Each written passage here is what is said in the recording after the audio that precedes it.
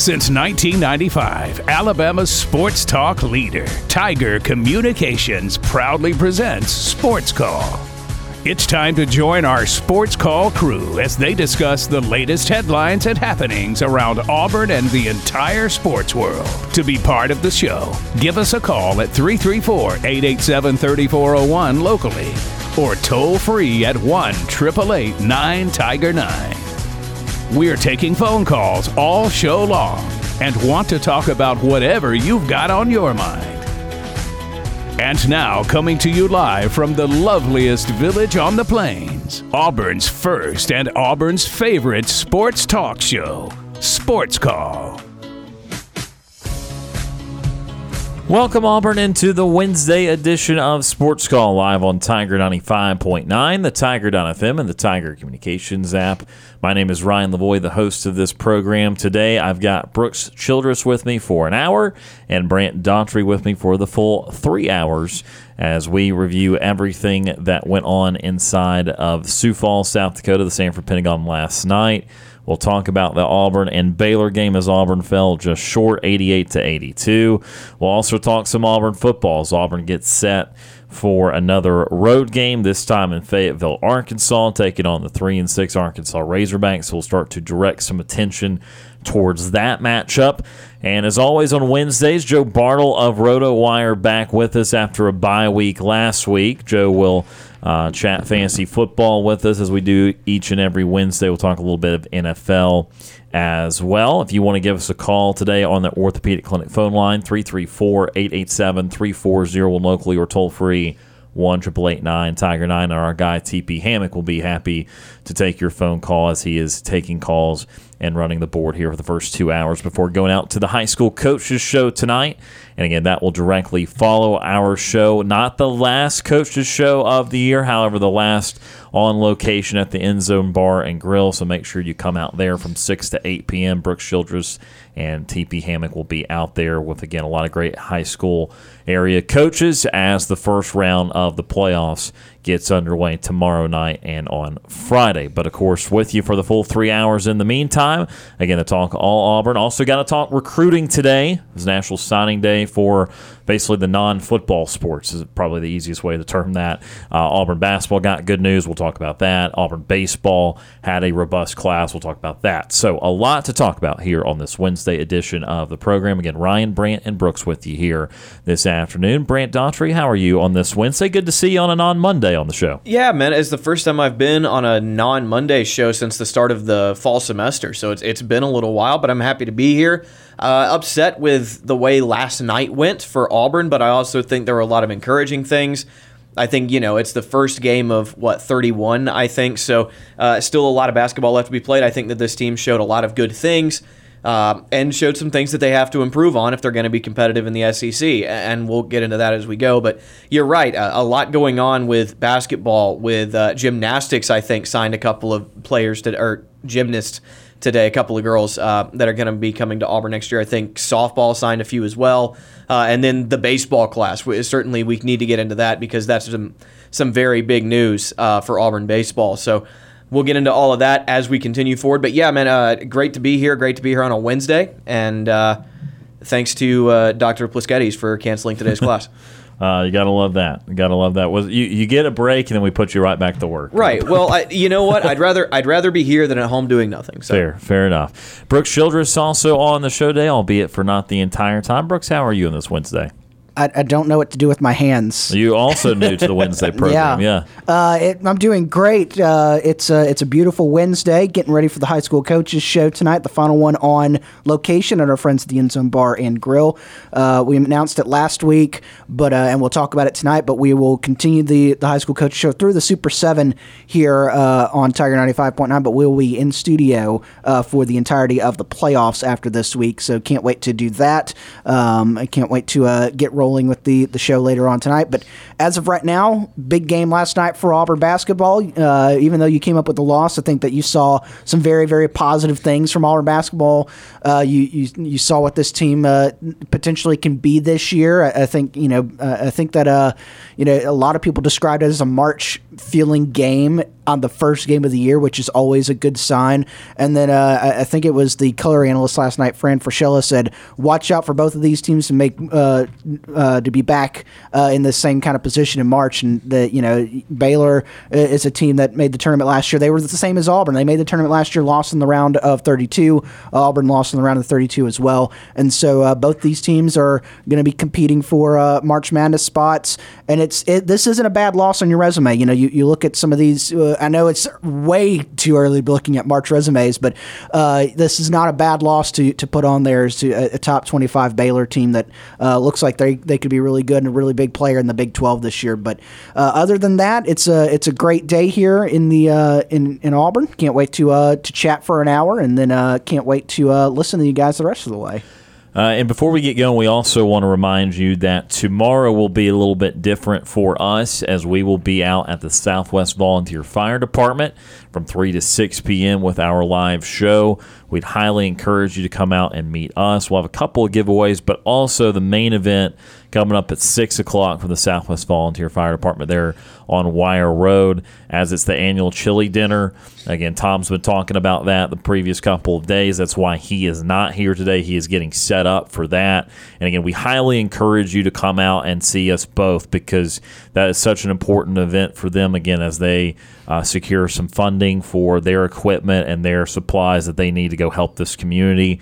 And so it's $8 if you go online ahead of time. It's $10 at the door. That'll get you all you can eat chili. If you want one bowl or 3 bowls, it's covered there. They got all the ingredients, all the toppings there for you. They'll have live music, and again, they'll have raffle prizes. They'll have 3 or 4 really awesome raffle prizes, so that can be something that you'd be a part of tomorrow too. It's going to be beautiful weather, going to be in the low 70s, high 60s, which is absolutely perfect. And so it's going to be a great opportunity to come out. Again, we'll be live from 3 to 6 p.m. with our radio show, Sports Call, and then 6 to 8 o'clock is the event there for the annual chili dinner. And again, Tom's been stressing this throughout the week too. It's a family-friendly event. You hear food and live music, you might think it's one thing, but it's very much family-friendly.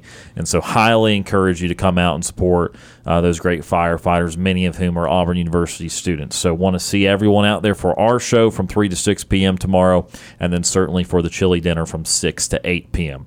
All right, let's begin this Wednesday edition of the program by talking about the Auburn and Baylor game from last night.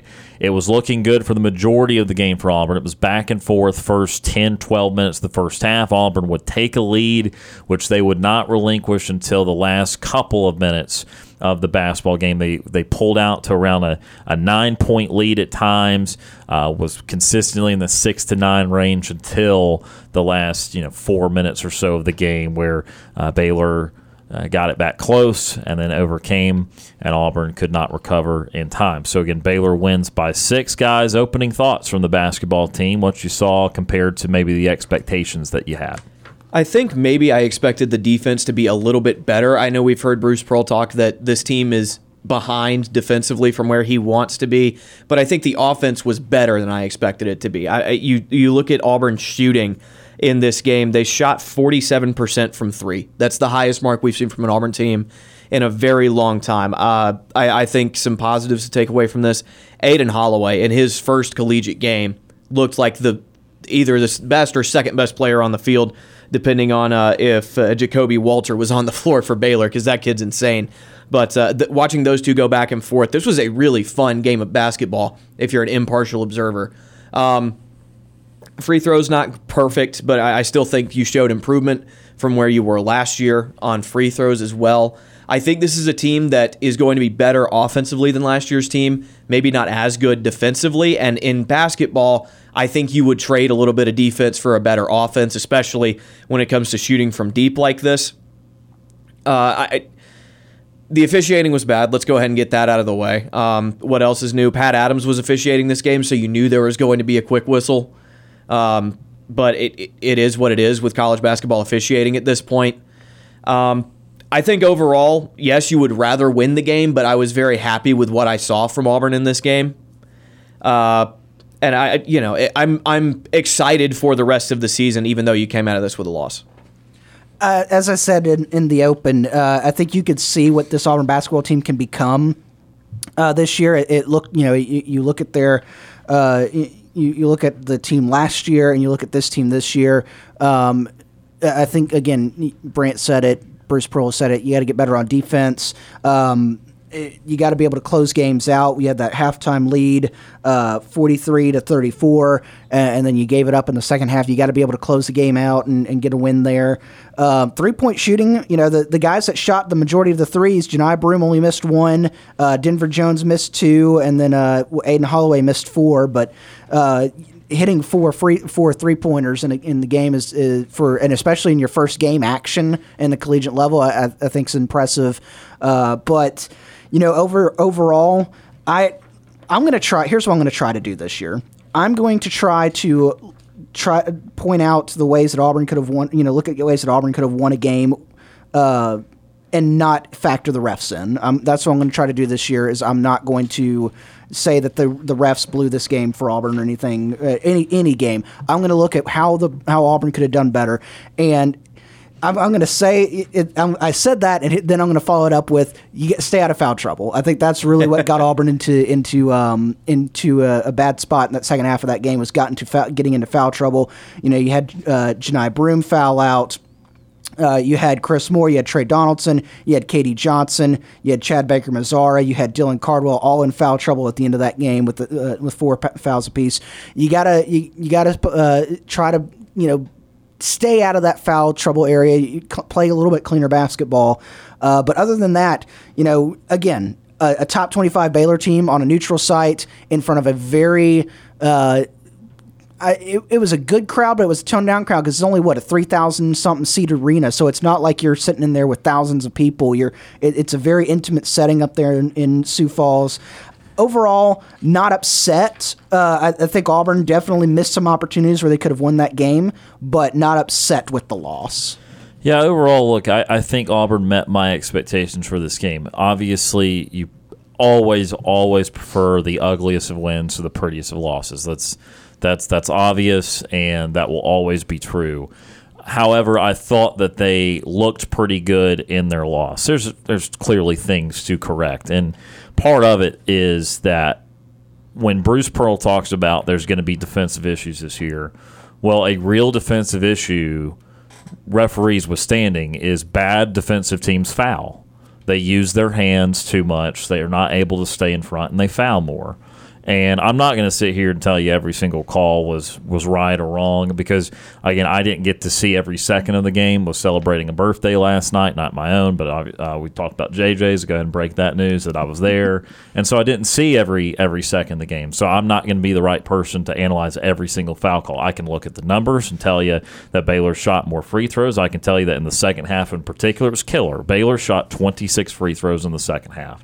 But I also know this, when there's that many free throws in one half, that's not going to be all of one thing. It's not going to be all poor calls. It's not going to be necessarily all bad defense, but you certainly put yourself in the position. I watched some of it. I watched pretty much all of the second half, and there was a lot of calls, a lot of plays where Auburn was using their hands to defend, and you are asking for trouble if the referees are going to call a lot of fouls, and they called 20-plus fouls on both teams. So, that was definitely not a crew that was ready to let things go.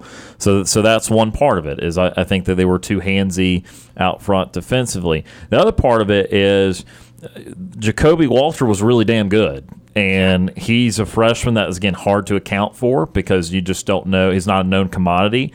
But when you have 28 points, you're over 50% from the field and from three, and then obviously you're perfect from the foul line, that is going to be tough for you. There's hopefully not going to be many players that Auburn's going to face better than that or even as good as that all year long that play in that manner. So that was a great performance from him. The good things from Auburn is that Aiden Holloway is already really good, and you kind of expected it in a way, but I've also seen plenty of high four-star guys come in everywhere and not play very well and then end up leaving. Let's not forget, Yohan Traore was a similar rated prospect. He is at UC Santa Barbara 2 years later.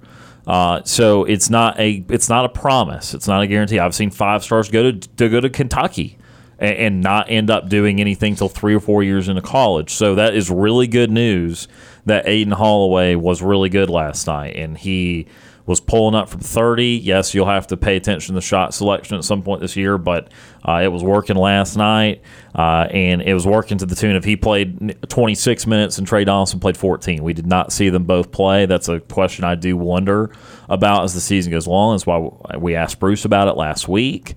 I will be curious to see that because I'll give you another negative. They're just kind of floating back and forth, positives and negatives, is that Trey Donaldson and Aiden Holloway combined for too many turnovers. I believe they combined for 7 turnovers. If I'm looking at that correctly, Donaldson had 4 turnovers in 13 minutes. Holloway 3 in 26. That is palatable. You can accept that. But 7 turnovers over the point guard position is a couple too high for the course of the game. So certainly Donaldson in his minutes, 4 and 14 minutes, is not going to fly. So that's something to pay attention to. He's great in the exhibition with that. But turnovers is really where the game swung, because I was going back through it. Auburn had 5 turnovers from the 6.5-minute point in the second half, from 6.5 to play till 2.5 to play. So in a 4-minute stretch there, where Auburn had a 5 to 6 point lead that then evaporated into Baylor's first lead of the second half, there was 5 turnovers in 4 minutes. And that's about the only thing that can stop you when you shoot nearly 50% from the field and from 3.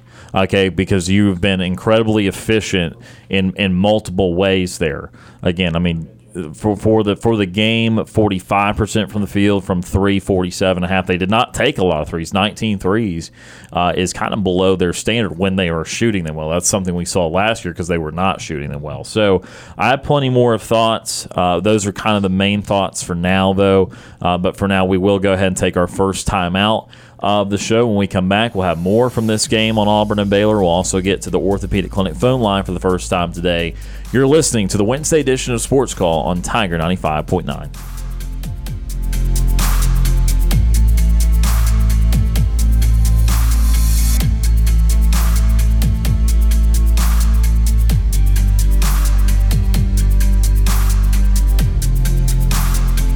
May we have your attention, please? Ladies and gentlemen, can I please have your attention? We're Auburn's first and Auburn's favorite sports talk show. Hi, my name is. What? My name is. My name is. Sports Call on Tiger 95.9. Want more Sports Call? Check us out online at sportscallauburn.com.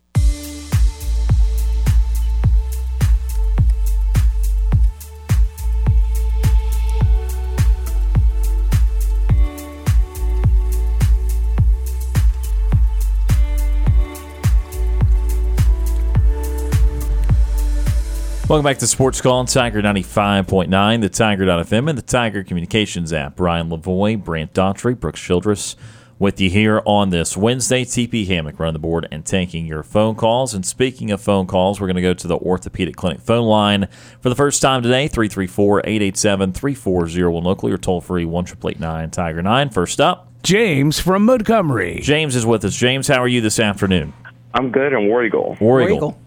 Yeah, I know that y'all were talking about Auburn and Baylor, and I was looking at that game, and I was seeing that Auburn was going to come back, and they tried. I was just looking at the scores and everything, and looking at the stats and everything, and I knew that Janiah Broome didn't make any good shots last night against Baylor as well. Yeah, certainly missed some free throws. He did have a productive statistical game. He had 16 points and 11 rebounds. The average is that for the year. I think Auburn will be pretty happy. But, yeah, no, clearly free throws towards the end have not gone well for the big guys for Auburn, either Broome or Cardwell. Those two accounted for, I believe, 6 of the 8 free throw misses last night. If you take them out of it, the rest of the team was 10 of 12 from the foul line. So, yeah, those big guys, they've just not been good free throw shooters in their career, and there's no sign that that's going to significantly change this year. Yeah, so what do you think would change in regards into next weekend's game? into next week's game when we play another team at home in Neville Arena. Yeah, well, I think what will change this Friday when they play Southeastern Louisiana. Southeastern Louisiana is not as good as Baylor, and they're not close. So I think Auburn will be fine this Friday. I think they'll have an opportunity to win by a good margin. I think that they'll be able to showcase this high-flying offense at home in front of a great home environment.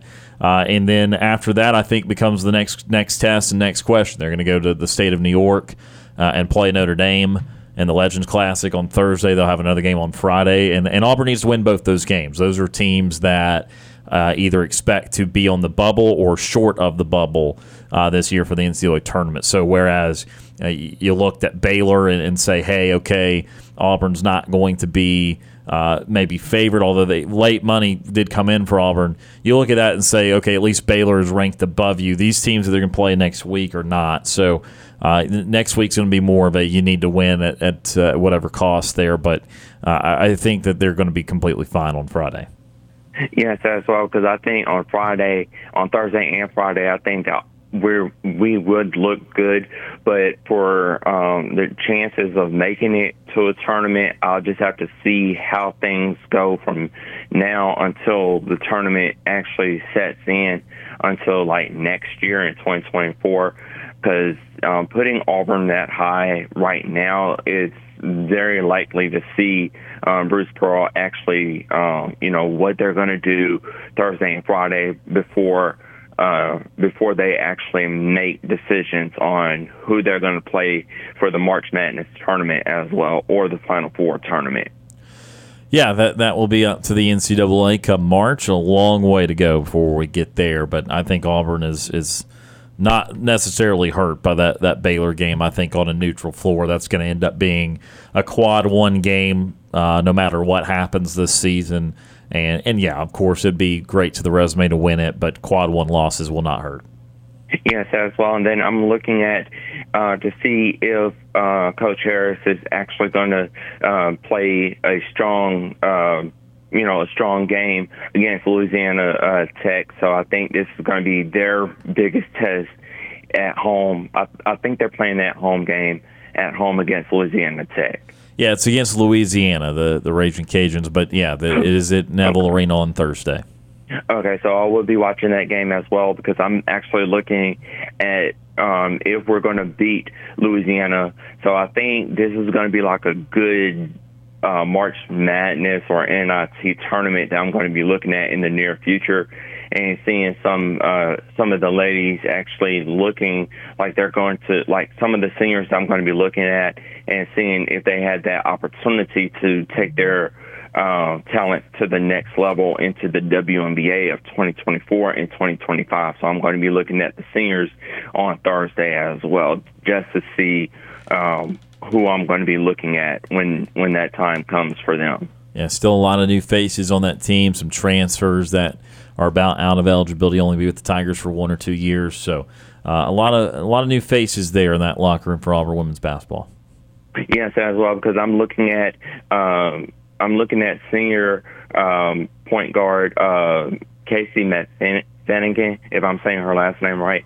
I'm looking at her as a WNBA player, probably playing with like the Lynx or the Liberty, just to name those two teams off of the board as well, because I think if Casey wanted to play with the New York Liberty, that will give Sanina Ionescu a lot of help with that team as well, and I do see them actually going back to the WNBA next year as well.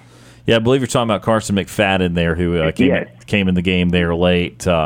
Usually a bench player for the Tigers. She did hit a three late in that one against Louisiana. Carson McFadden has stuck with the team here for a while, but I do not believe she'll be going to the WNBA, but maybe Auburn will produce someone else on the roster.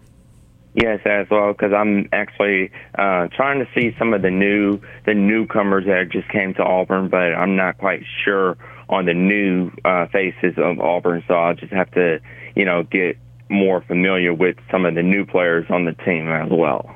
Yep, got a lot of time to get familiar, though. Just one game in the books this year.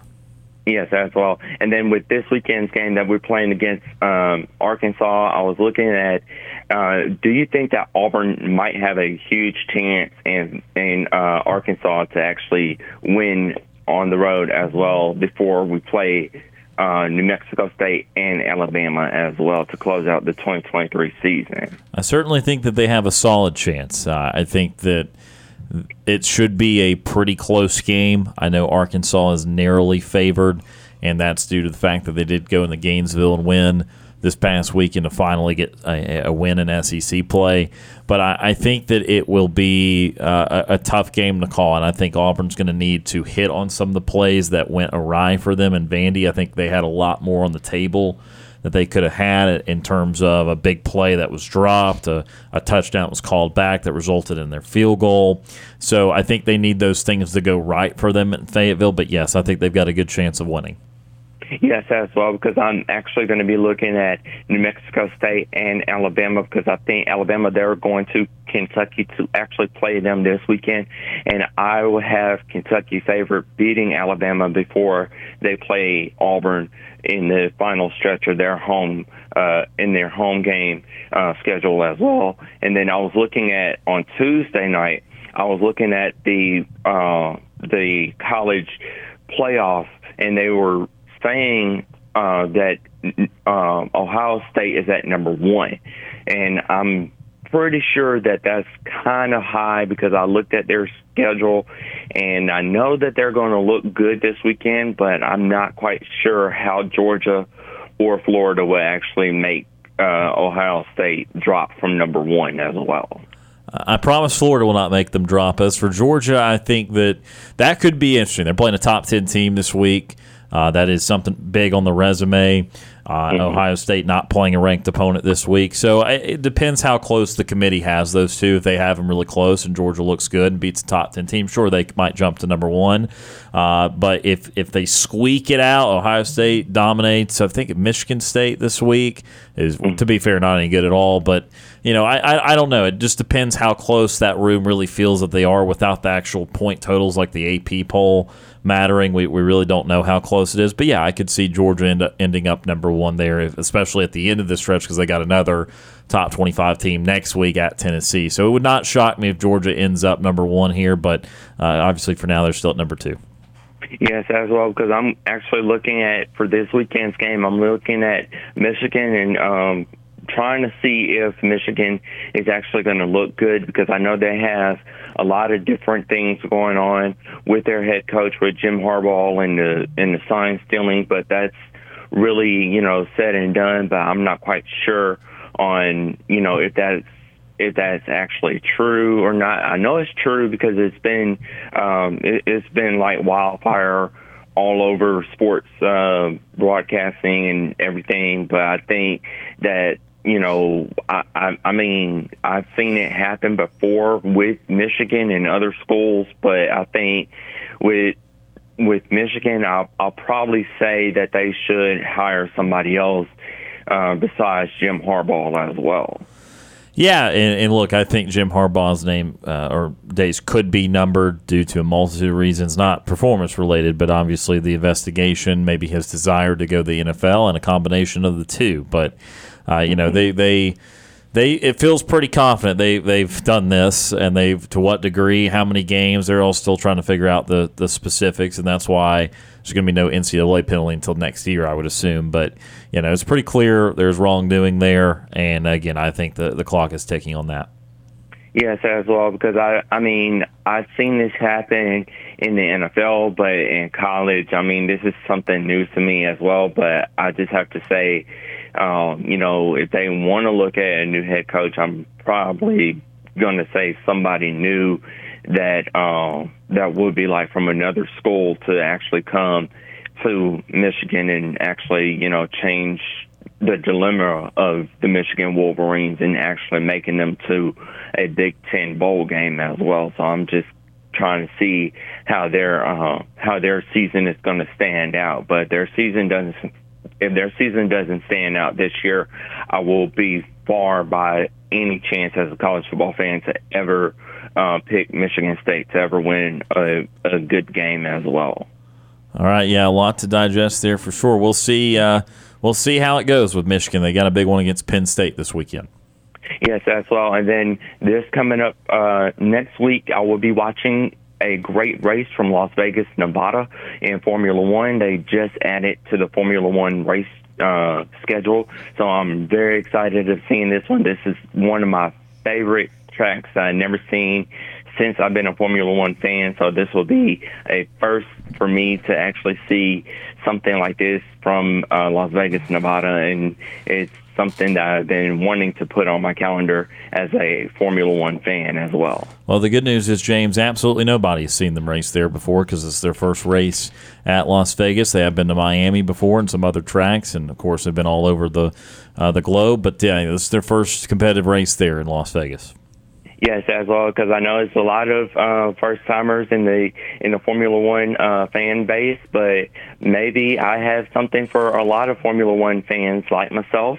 This coming up December 25th, there is actually going to be a brand-new movie that's going to be called Ferrari. It's a true story about one of the best Formula One race drivers, and it's going to be a really good Christmas movie. I'm going to actually see it. It's going to be amazing as well. But it's really good. I'm probably sure in the near future for this movie, I'm hoping it will hit Netflix sometime real soon. All right, nothing screams Christmas like a good race. So we'll be looking out for that one. Any final thoughts for us today, James?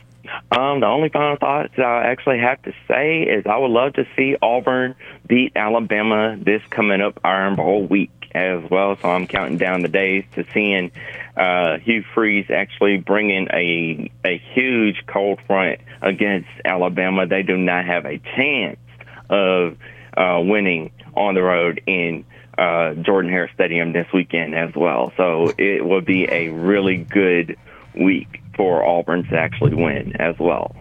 Yeah, they obviously play in a couple weekends there, so won't be winning this weekend, but we'll see how it goes a couple days after Thanksgiving. Well, James, as always, we appreciate the phone call and look forward to talking again tomorrow.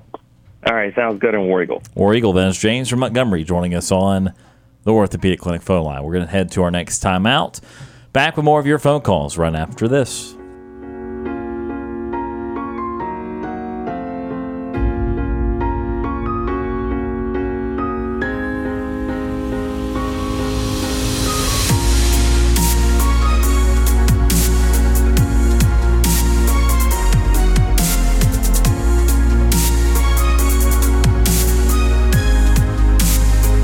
Want to join our conversation? Tweet us your thoughts on Twitter at SportsCallAU.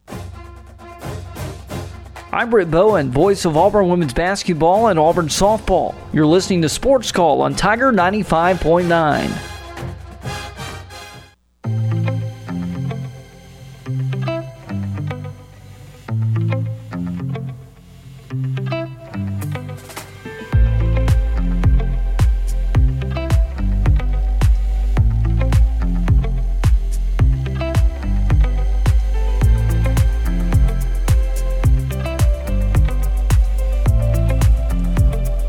Welcome back to Sports Call, Tiger 95.9. Ryan Lavoie, Brant Daughtry, and Brooks Childress with you here on this Wednesday afternoon. Reminder, coming up at 5:15 today, Joe Bartel of Rotowire will join us. But for now, we take more of your phone calls on the Orthopedic Clinic phone line, 334-887-3401 locally or toll-free 1-888-9-TIGER-9. Next up, Ward Dam Steve. Retired Ward Dam Steve is with us. Steve, how are you this afternoon? Well, how are you guys doing? Ron and Brant and Brooks. Well, we're doing just fine. We're doing just fine. Steve, you there? Hello?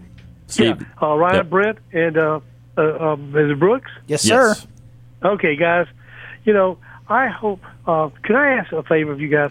When we lose games that we've ever lost, as soon as I come on, can you have a recording of Steve Carell from The Office, just immediately and punch it, and so I can hear him say no, no, no. Because I'm gonna find one and put it on my phone out.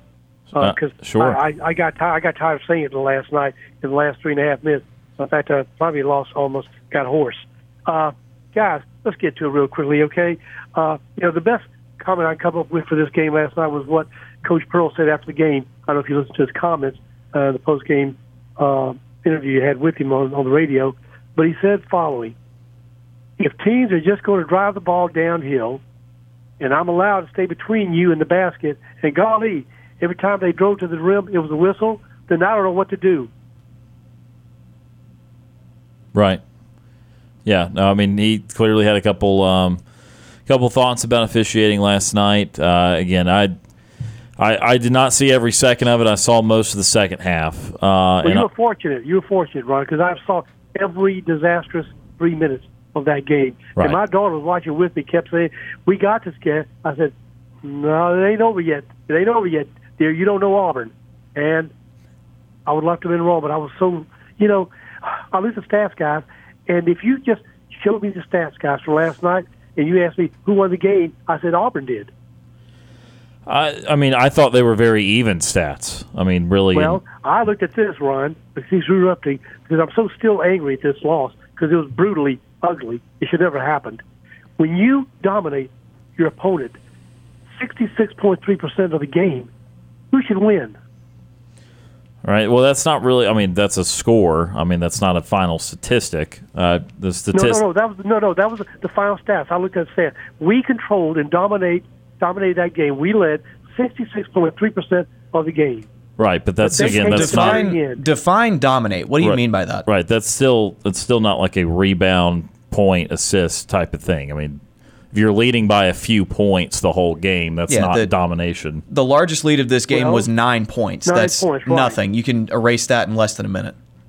But when you do it consistently throughout, 66, that's dominant. That's not like half the game. That's more than half the game. I completely disagree. When you're only winning a game by about 2 possessions for the majority of the game in basketball, it's not football. If you're up 14 to 21 points in football, yes, that's dominating for the majority of the game, and then you blow that at the end. That's completely different. But 6-point game in basketball, I mean, again, that's a 3, a turnover, and a 3, and it's gone in 20 or 30 seconds. I mean, that's not domination. Well, I respectfully disagree with your perspective, because I'm thinking, and I watched the entire game, when you're leading for more than the majority of the game and you're doing it consistently, and then crap hits the fan in the last 3 minutes, I'm saying, God, how did this happen? And it was a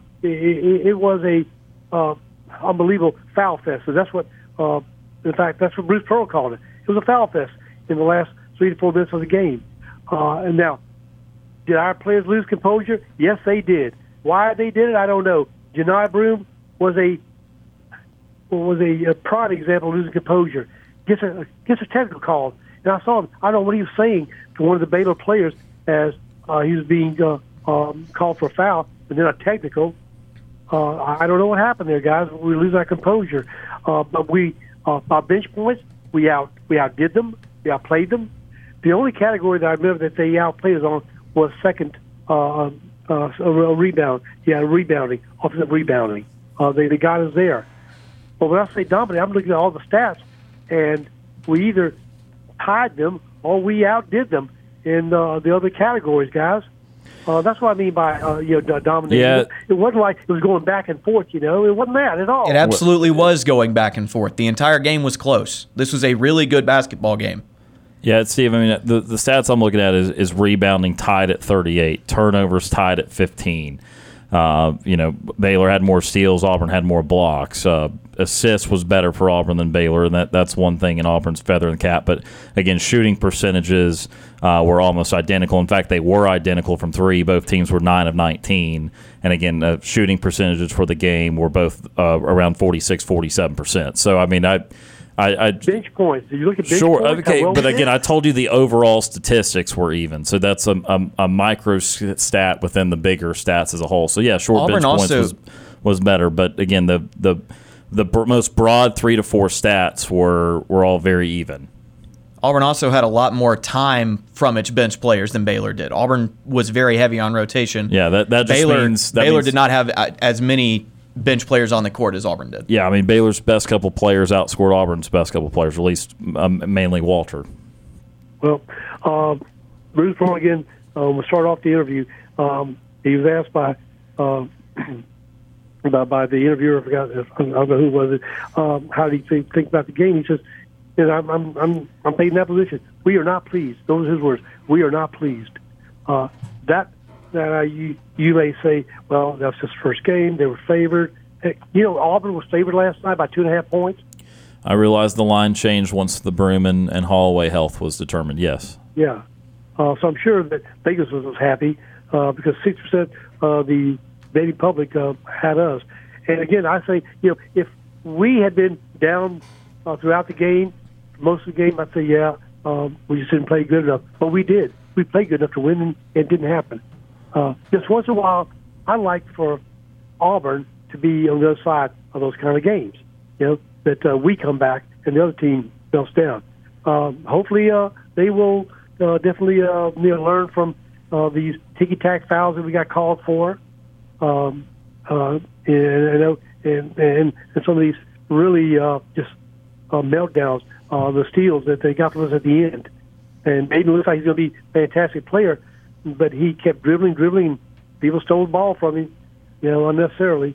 And then, of course, the abysmal free throw shooting by Janai came back to haunt us. If he'd made maybe at least half more of those, then I could have been different. But anyway, I digress. Auburn could have made every single one of its free throws and still would have lost the game by 1. They would have won by 2. They lost by 6. They missed 8 free throws. They would have won by 1. All right, well, don't confuse it with the facts, please. Don't confuse it with the facts, Brent. All right. My bad. I don't know where I got that stat from. I know. Well, the good news part, we got a commitment from a 4-star basketball player, right? Yes. Jockey Howard, how's it pronounced? Ja'Kai Howard, okay. What do you guys thoughts about this commitment?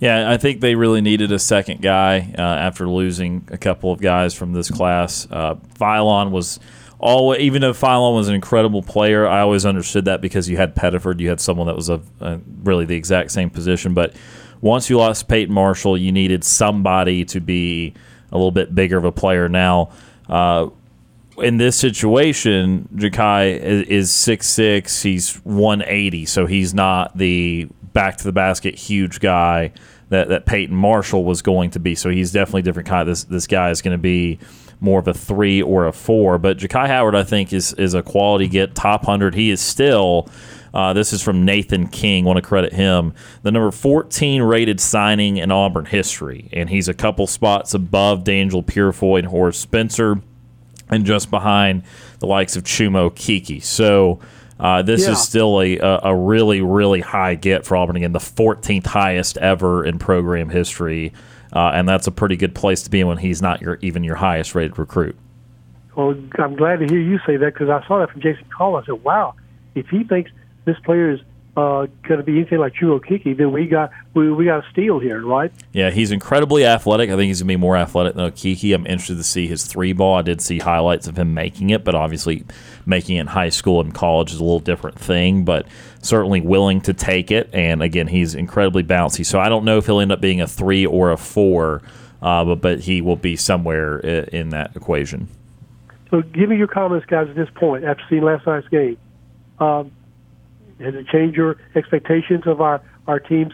We're winning future games, total win games, or does it stay about the same? No, I think. I mean, I expected Auburn to lose a single-digit game. And they did that, but they looked, I thought, pretty good in doing it. So if anything, it maybe I feel better about the probability of a ceiling season versus a floor season.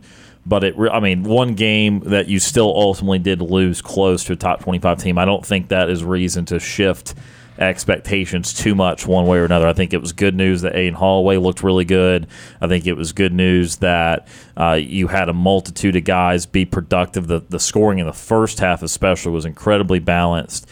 And so I think that there's a lot of good things to take from it, but the defense is going to have to improve. They're going to have to improve situationally and that sort of thing, not turn the ball over late. But, no, I think the expectations haven't changed too much, but I think it is overall still, despite the loss, I think it's still slightly positive. Okay, you guys, is that a consensus?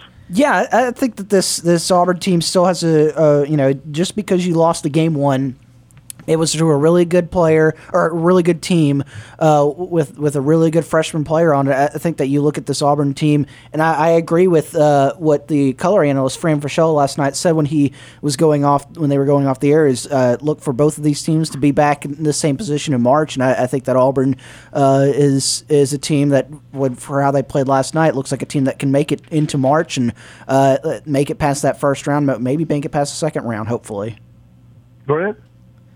Yeah, my prediction for Auburn hasn't changed. I think that they're a little bit worse off defensively than I thought they were going to be, but they're better offensively. I think this is still a really good team that has a chance to compete for a top 4 spot in the SEC. Okay. And, guys, have you heard any updates on what's happened with Coach McGriff? I have not in the last couple of weeks, no. He's been on the sidelines the past 2 weeks, just has not had a headset on. Okay. And speaking of, speaking of football, I see where Mr. J.D. Ryan is probably going to be redshirted for personal reasons. Yeah, there was a conversation between Hugh Freeze and J.D., and again, they're just trying to reset expectations there, and the expectation is that there could be a red shirt there. And then finally, guys, to make us all laugh, I saw this from Bleacher Report this morning from a sports writer, Joseph Zucker. It's entitled, Michigan Alleges that Ohio State University, Rutgers, Purdue were sharing Wolverine signals. Have you read the article? Not in detail, no. Okay, well, just real quickly, and I read this some more. The NCAA, it's not a violation, according to NCAA rules, to share signals with other teams. The violation comes is when you do this electronically or videotape-wise. So, to me, it doesn't sound like it sounds like sour grapes to me with Michigan alleging some kind of NCAA violation, because I read in the report, and he quoted the bylaws, and no teams are considered to be violation by sharing other teams' signals with each other. But what Stallion did was prohibited. Right. So Michigan, to me, is just let blown in the wind. What do you guys think? Yeah, I mean, that's kind of what it sounds like to me. I mean, Michigan's trying to implicate others so that they don't look as bad and that sort of thing. And I want to hear more facts on all of it. But, I mean, if, they're obviously trying to do some last-ditched efforts. It doesn't change what they did, and what they did was wrong, right. And they're going to be penalized for it. Mistakes were made, but not by us, by other people, Yeah. And Bill Self, I saw on ESPN that he got the highest-paid basketball coaching contract. Do you know what it is, guys? What he got? It's $11 or $12 million per year, or something like that. Wow. Yeah. That's. I mean, how big of a gap is that compared to other salaries? I mean, the top couple are going to be up there, but yeah, basketball salaries are a little below football salaries, so you're not going to have as many guys approaching $10 million like you do in football now. Okay, guys, thank you as always for your time. My time is way up, and I appreciate your walking me off the edge of the cliff there. But I'm going to get that sound of Steve Carell saying no. I'm afraid I may be using it a lot. Yes, sir. All right, guys, have a safe afternoon and evening, and we'll try to be more calmer tomorrow. War Eagle. War Eagle, Steve. Appreciate that phone call. That is retired War Name Steve joining us on the Orthopedic Clinic phone line. We are out of time for hour number 1. When we come back, Jeff from Columbus will join us on the Orthopedic Clinic phone line. You are listening to the Wednesday edition of Sports Call on Tiger 95.9.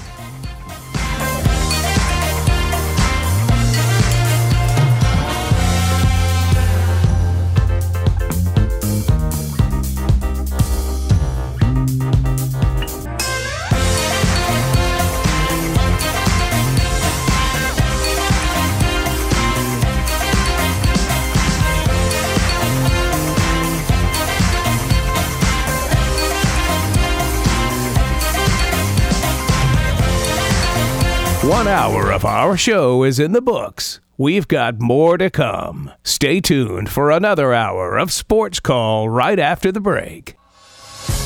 Since 1995, Alabama's sports talk leader, Tiger Communications, proudly presents Sports Call. It's time to join our Sports Call crew as they discuss the latest headlines and happenings around Auburn and the entire sports world. To be part of the show, give us a call at 334-887-3401 locally or toll free at 1-888-9-TIGER-9. We're taking phone calls all show long. and want to talk about whatever you've got on your mind. And now, coming to you live from the loveliest village on the plains, Auburn's first and Auburn's favorite sports talk show, SportsCall.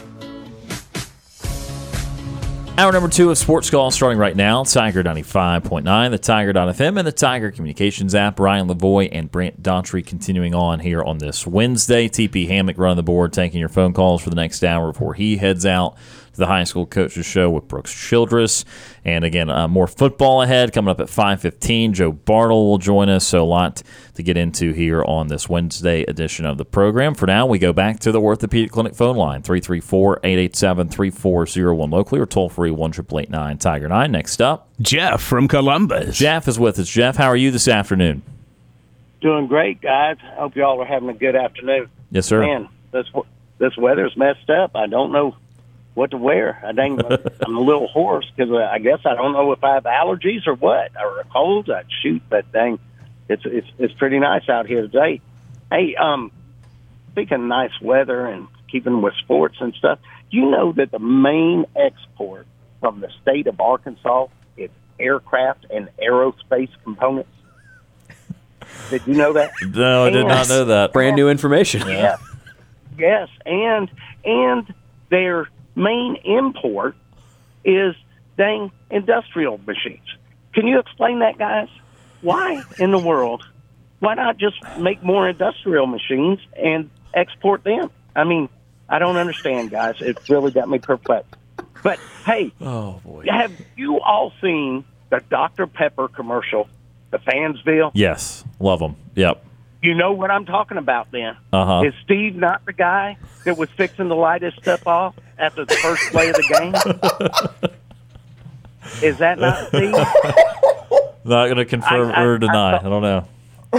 Yeah, no. I mean, that the whole time I heard him, I go, oh, my gosh. You know, I actually thought he was going to come on and say, oh, well, we played a respectable game or something, but I knew he'd find something negative. But all I could think of was the Fansville guy. There you go. That's it's good. The first play of the game. Yeah, so that's pretty good stuff.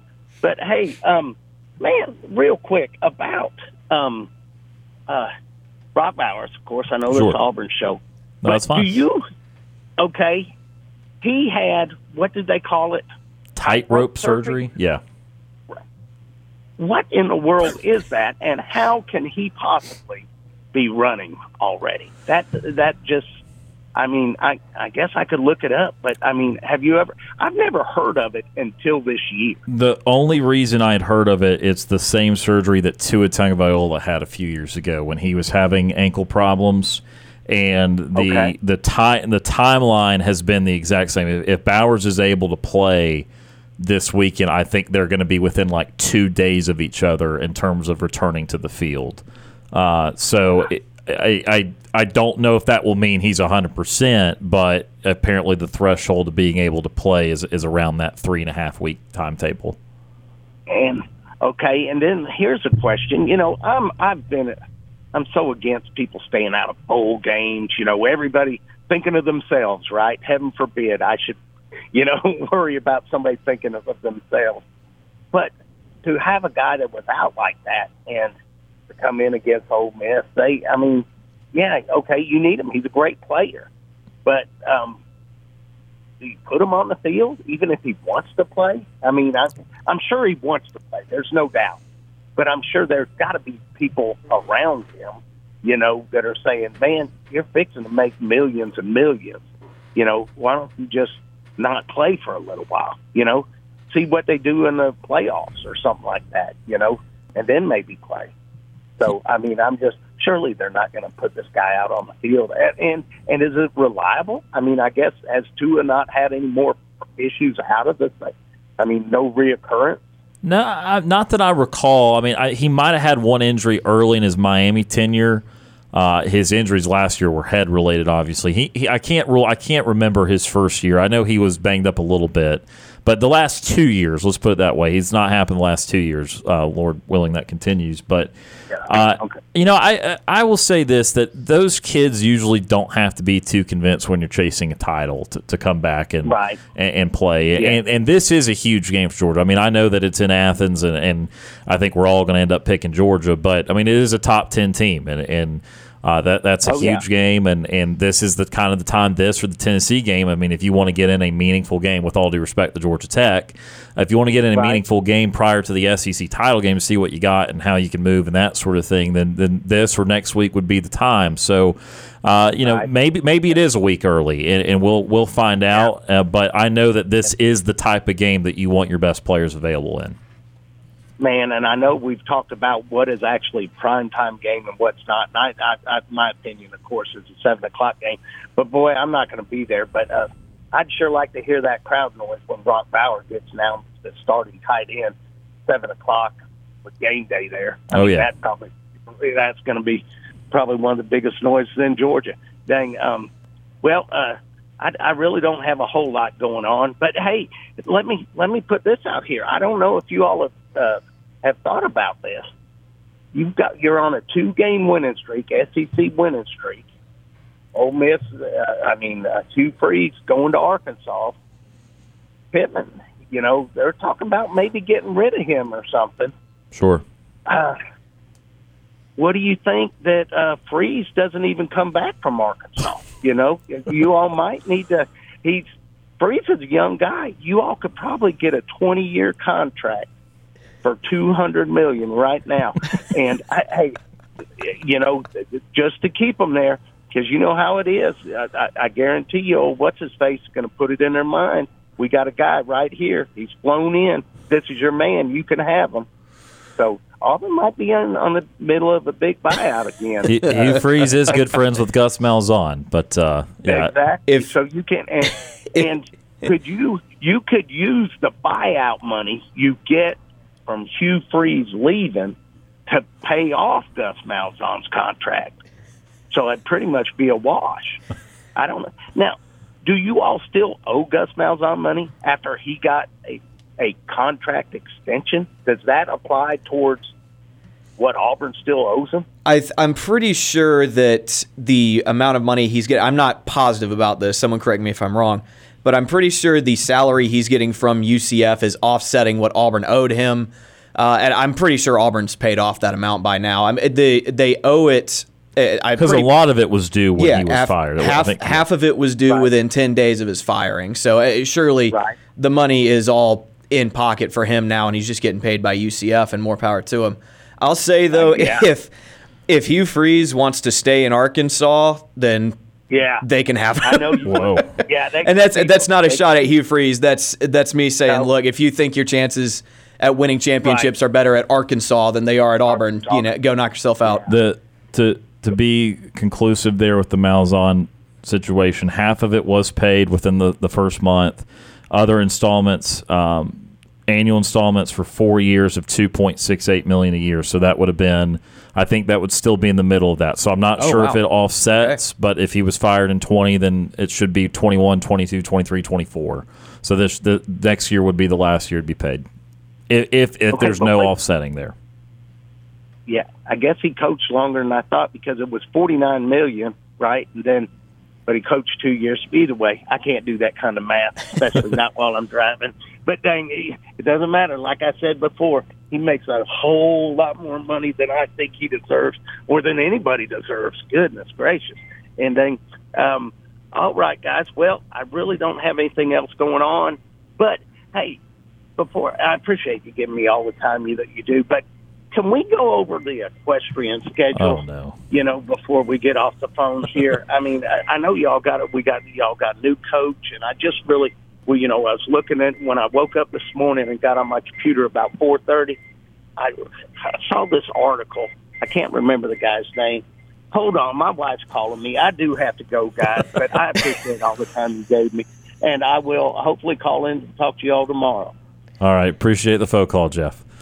I almost gave him a War Eagle because of who he was simulating there. But that's Jeff from Columbus joining us on the Orthopedic Clinic phone line. If you want to give us a call, 334-887-3401 today. For a non-Auburn fan calling into this show that regularly does, Jeff just always brightens my day, man. We love Jeff, yeah. I really enjoy when Jeff calls in. We love all of our callers. Jeff's awesome, for sure. But yeah, no. On the Brock Bowers situation, I think I read what he was reading yesterday, which was that Bowers has now got a shot at playing on Saturday. And when we were on air yesterday, I was thinking of wanting to see that game from the standpoint of, okay, if Ole Miss can keep it close, possession or two late, where does Georgia turn in a close game in that situation? Well, they might be able to turn back to Brock Bowers.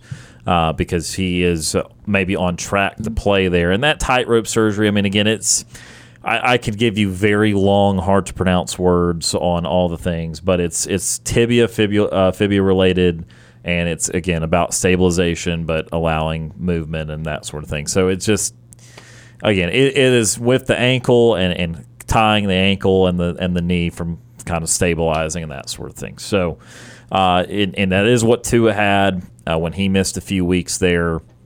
I believe that was 2019 when he got injured, because that was the year Mac Jones ended up playing the Iron Bowl. Or no, was that 2017? 27? I don't know. It was 19. It was 19, years? Okay. Yes. The Jacoby McLean pick six year? Yes, because 17 Auburn beat Jalen Hurts in the Iron Bowl. 19 they beat Mac Jones. Yep. Okay. So, yeah, memories. Anyway, so I think Brock Bowers will, again, as I told Jeff, I think those guys in those situations, yes, they stand to technically lose some financially. I think, though, that as long as it's something that is not a life-changing injury, we've gotten good enough at medicine to where you can recover from just about anything, at least once, and teams are not going to be overly scared off by that. It might affect you 5 to 10 picks, but I'm not sure that there are many cases of, that guy. I mean, heck, Jameson Williams still went, first round to Detroit, didn't he? Yeah. He had torn his ACL in the title game against Georgia, and he still went first round. So maybe he could have gone 5 to 10 more spots up. I don't remember exactly. I think it was in the 20s or something, but again, it's not like these are like, first to fifth round, and therefore you've lost $20 million because of it. So I think that combined with the NIL money that you now make as a big-time player, that's the whole reason, whether you believe it or not, and I don't, but whether you believe it or not, if Caleb Williams wanted to put the money where the mouth was and not turn pro because he didn't like who had the first pick this year, he's financially fine. I promise you the dude makes 7 figures. Promise. Oh, yeah.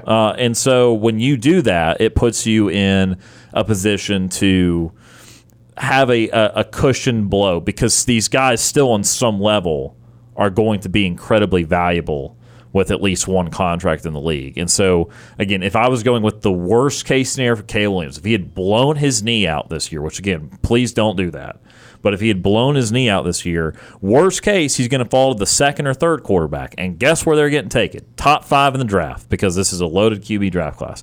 Maybe someone decides on Drake May over him. But other than that, he's getting picked next, and that's still a $20 or $30 million guaranteed contract. So, again, for these top guys that it matters a lot. It is not usually a game changer for them. And so, I think that Bowers is well within sanity to come back, even if it might be a week early. He doesn't want to get re-injured just for just for his ability to play in the most important games and play in the playoffs and that sort of thing. But, if he's 80, 90%, he wants to do it, then I love the competitiveness. I would want that out of everybody. I know that it is more in vogue to sit out bowl games that are not the playoff. It's not my preference. I understand the reasoning, but it's not necessarily what I want to see. But again, he's in a different situation because they could still win a title. They still have all the biggest games of the season in front of them, and again, they may end up needing him against Ole Miss. If Ole Miss can function offensively the way they are capable of, that's going to be a true test in that game. Yeah, I don't think that Georgia would be throwing him out there if there was a major risk of re-injuring that ankle. I think it'll be fine. I think that like you said, you look at the Tua Tagovailoa recovery timeline, they'd be within 2 days of each other as far as when they come back. So I don't have any major concerns about Brock Bowers coming back too early at this point. Now, I'm certainly not a doctor, but they definitely have doctors involved, especially for this guy, a guy that has as bright a future as he does, as much money as he has coming his way. But I think that if he needed to sit out for health reasons, he could, because I think Georgia feels confident in their ability to win this game without him. Obviously, he helps. He's one of the best players in college football, but I don't think that there's any real danger with him coming back too early here. Sure, and again, they can do all sorts of stuff, play him fewer snaps. Yeah. I think they had a tight end catch a touchdown last week even against Missouri, so again, Georgia's still, for as great as Brock Bowers is, they are proving that they are more than just a Brock Bowers situation there offensively and as a team. We're going to head to our first time out here of the 4 o'clock hour. When we come back, we'll talk some more Auburn stuff. Got to get into Auburn, Arkansas a little bit, some of the dynamics on that matchup coming up on Saturday. Also, some of these recruiting news and nuggets. I know War Dam Steve got into it a little bit in the 3 o'clock hour. We need to get into a little bit more specific with Auburn basketball and Auburn baseball on their recruiting hauls today. You're listening to the Wednesday edition of Sports Call on Tiger 95.9.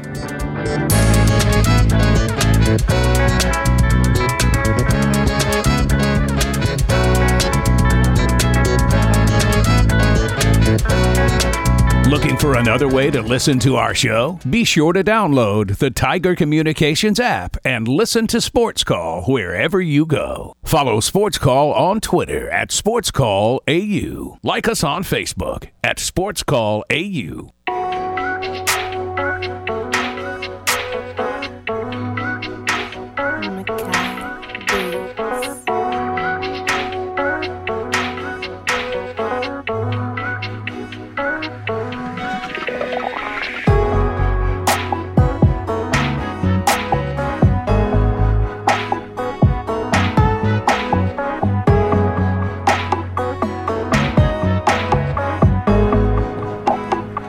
Welcome back to Sports Call, Tiger 95.9, the Tiger.fm, and the Tiger Communications app, or if you're listening after the fact on the Sports Call podcast presented by Coca-Cola. Ryan Lavoie and Brant Daughtry with you here today. TP Hammock with us for one more segment, taking your phone calls and running the board for us. Again, you can hear him with Brooks Childress at the final high school coaches show of the year from the End Zone Bar and Grill. We will be doing some studio stuff for that throughout the entirety of the playoffs, still having a few coaches on and that sort of thing. It'll just be kind of a slimmed down production, a little bit shorter on the evening. So we will continue that each Wednesday through the remainder of the playoffs. But again, the final full show out at the End Zone Bar and Grill today. So come by and see those guys, get some good food, and listen to some great area high school coaches. All right, let's talk some recruiting. We will get into Auburn, Arkansas in a little bit. Let's talk recruiting, though, because today was a signing day for basically everything that was not football. I mean, if you dig through the news articles today, you might find something on just about every sport. But we're going to focus on the basketball and baseball part of it. Auburn was able to get two very important players there for basketball for its 2024 class. And, of course, first was that Tahad Pettiford signed for Auburn. That is signed, sealed, delivered.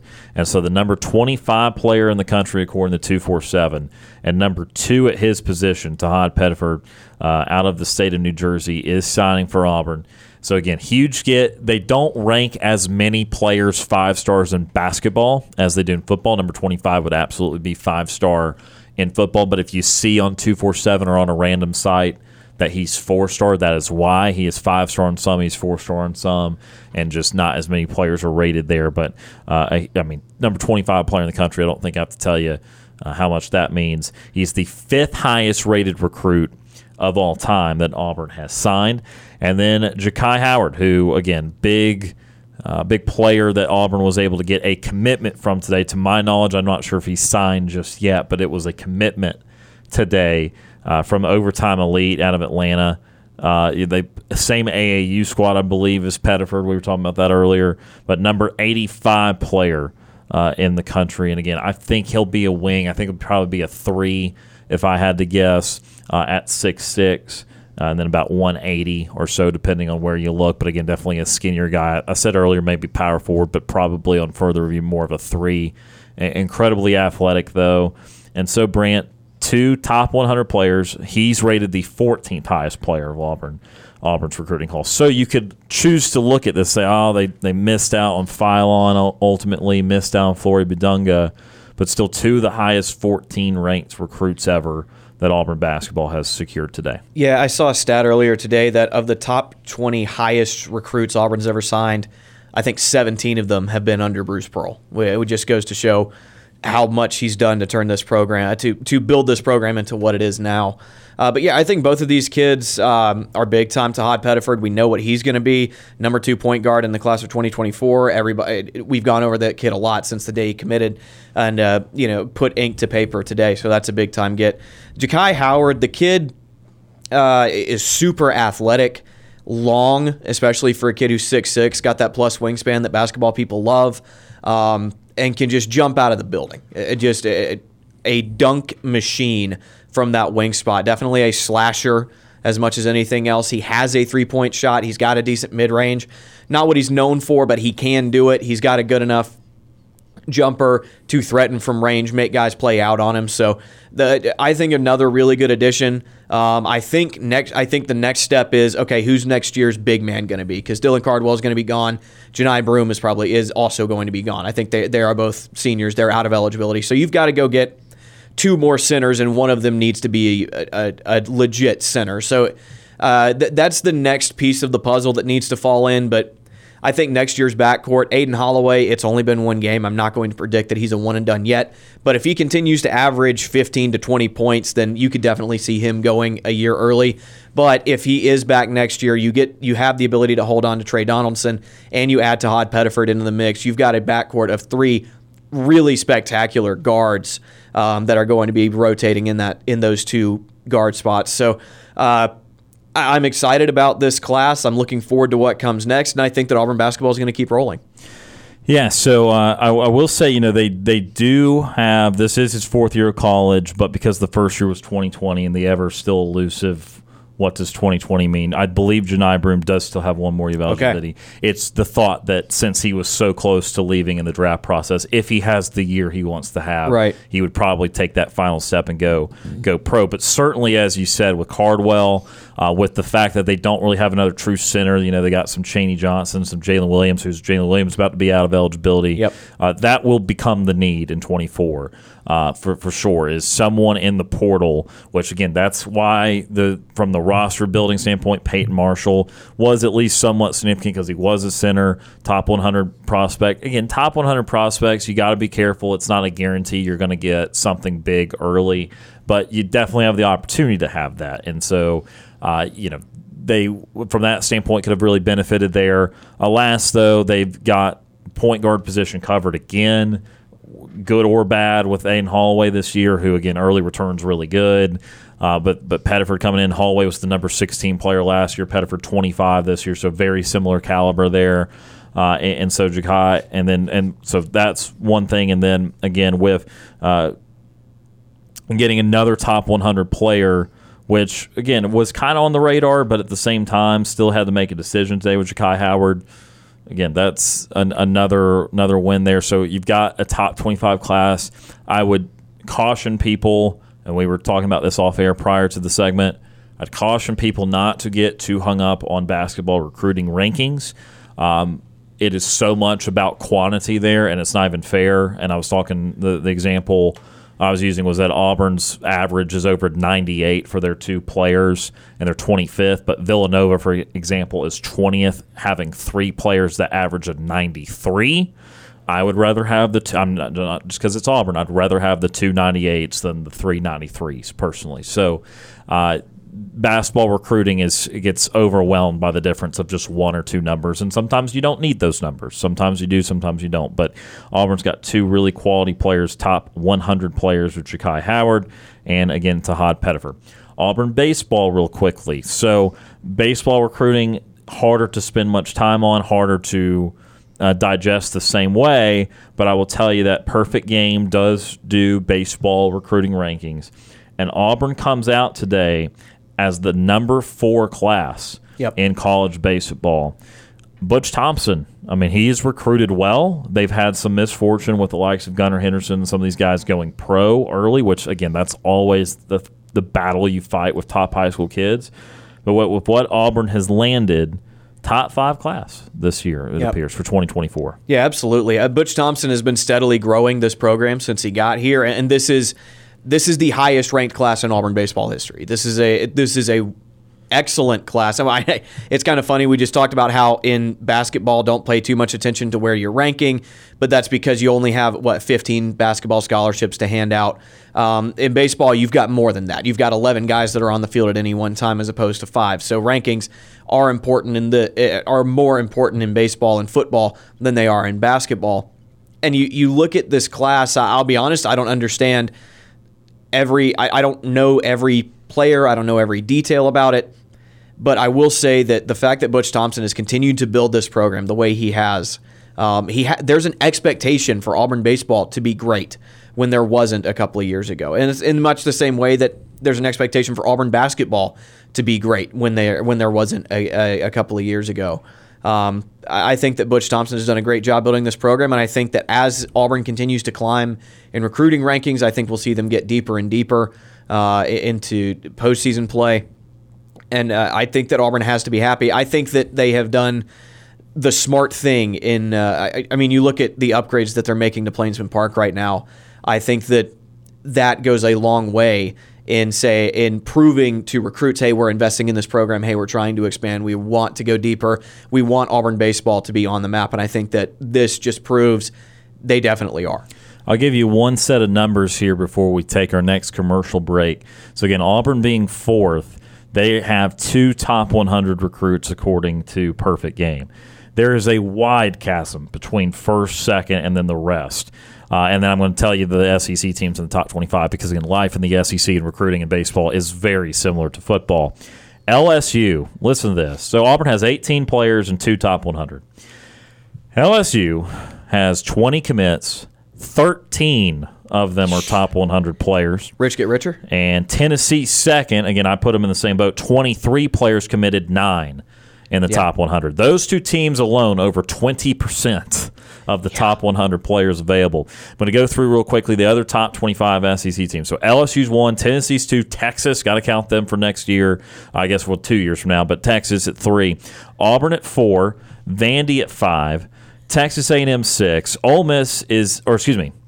Vandy at 5, A&M at 8, and then Ole Miss at 9, Georgia at 12, Florida at 14, South Carolina at 15, Arkansas at 16, and then you scroll down a little bit more, Alabama at 23, Mississippi State at 24. That is 13 of the soon-to-be 16 SEC schools that are in the top 25 in recruiting. So, again, brutal. Life in the SEC recruiting-wise, again, very treacherous for really all these sports, baseball certainly included. We're going to head to our next time out of the show. When we come back, we will get into some Auburn, Arkansas, a little bit of a preview. Also, more thoughts on Auburn Baylor from last night.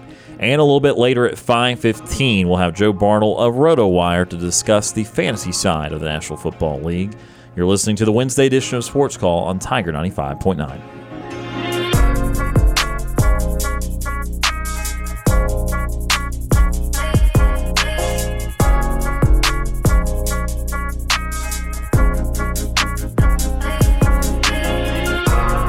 Want to know how easy it is to listen to our show? All you have to do with your Amazon smart device is say, Alexa, play Sports Call Auburn. I'm Trevon Reed, former Auburn Tiger football player, national champion. You're listening to Sports Call on Tiger 95.9.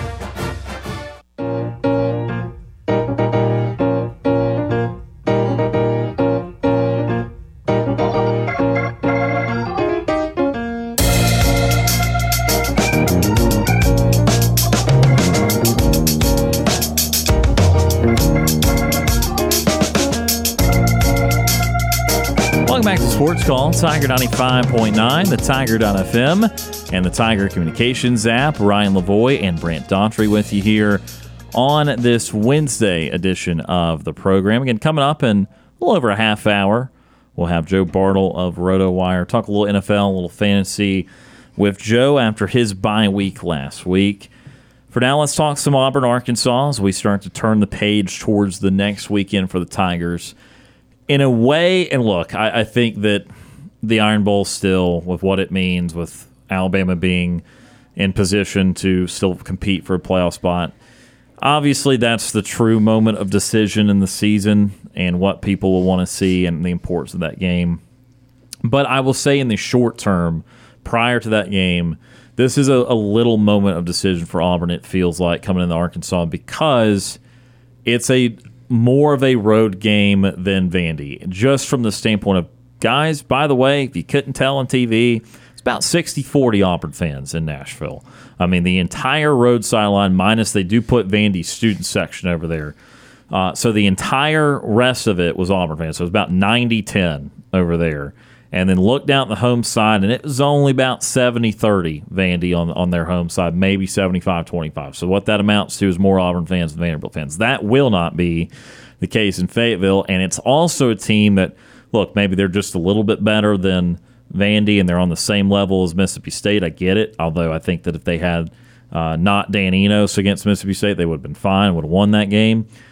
It is a team that's fighting for a head coach, and sometimes that can fly over our heads when the coach is kind of just a generic coach and he's not well-liked. Sam Pittman's well-liked, and we saw a well-liked coach in Baton Rouge get an extra year or so because of how much they wanted to fight for Les Miles, and that kind of thing can happen. And so this at least feels like it would be the validation of what we've seen the last couple of weeks. Like, yes, it's not just Auburn's opponents. It is real progress for Auburn's football team. Is that how you feel, Brant, or is it still just is it all about Arkansas, just their record, or can this validate the last couple of weeks? I think if you come out here and you show competency on offense again, it absolutely validates what we've seen the past couple of weeks. Arkansas, like you said, they are not Vanderbilt and they are not Mississippi State. They are a team with some good talent. They have recruited well, especially for what Arkansas is used to over the past couple of years, and Sam Pittman's fighting for his job. There were 2 weeks ago, I had pronounced Sam Pittman dead. Then they make the change at offensive coordinator. Kenny Guyton takes over as play caller, their wide receiver coach. And last week against Florida, they looked like a completely different team. They scored 3 points against Mississippi State and then 39 in Gainesville. That's a significant change from what they had been doing. This is not a typical 3-6 team. This is a team that loves their head coach. I mean, everybody loves Sam Pittman, right? And they legitimately want to save his job. And I don't know. Earlier today, I predicted Arkansas to win this game. Now, what that does not mean that is definitely unvalidating what you've done. I just think that Arkansas is doing their best to turn a page and save Sam Pittman. I think this game is more important to Arkansas than it is to Auburn because of what it means. Now, if Auburn does win this game, I think that's a big deal. I think that it does absolutely prove that you are moving in the right direction and there's no argument to be made. And I think Sam Pittman might be fired on Monday. It feels that way for me. But you saw what they did. Florida is not great, but they are not a terrible team either. You did something that Tennessee couldn't do. Right. Whether Florida's any good whatsoever or not, Tennessee didn't go down there and win. Right. This might be the best 3-6 team that's ever played college football. But shout out to Nebraska of the last couple of years. Right. Right. I have no idea if Auburn's going to win this game or not. I am picking Arkansas, but I will say that given everything, it would be very impressive if Auburn just looked good on offense because their defense is not bad. Their defensive coordinator is Travis Williams, by the way. Yep. A guy who every Auburn fan loves. And I think has done a pretty decent job. It's not great, but it's not bad either, especially for a guy who's a first-time Power 5 defensive coordinator. I don't know. Well, I think I'm sorry to cut you off. You look at the defense, though. It was a high-scoring game in the Swamp last week. Right. But when you hold Ole Miss to 27 and Bama 24, thus giving yourself chances to win, and you're on the road in those games, that meant the defense traveled and gave your, at that point, a benign offense an opportunity, which, again, I could argue that if they end up beating Auburn and they end up competing with or beating Missouri at the end of the year, that one also in Fayetteville. If they end up doing those things, then you do maybe have to revise the first half of their season to saying, they just made a really bad offensive coordinator hire. Yeah. Bad decision with their offense. If they hadn't, they would have been the 8-win team that we kind of thought they could be at the beginning of the year. If they go from 2-6 to making a bowl game, I mean, one, what in the world were you doing hiring Dan Enos? Yeah. But two, Sam Pittman's definitely back next year. I think Kenny Guyton gets promotion to full-time offensive coordinator. Yes. And Arkansas is a team to watch if they can replace KJ Jefferson, which is a big ask. Right. But this is such a crossroads for Arkansas. And really all Auburn wants to do is say, hey, can we move the ball against a halfway decent SEC team? That's kind of where these two teams are. This is such an important game for Arkansas. Yeah, I mean, it does feel like it is a save your job moment from a week-to-week basis. They've got FIU after Auburn, so they'll win that game. And again, that will give them a bowl opportunity if they are able to beat Auburn.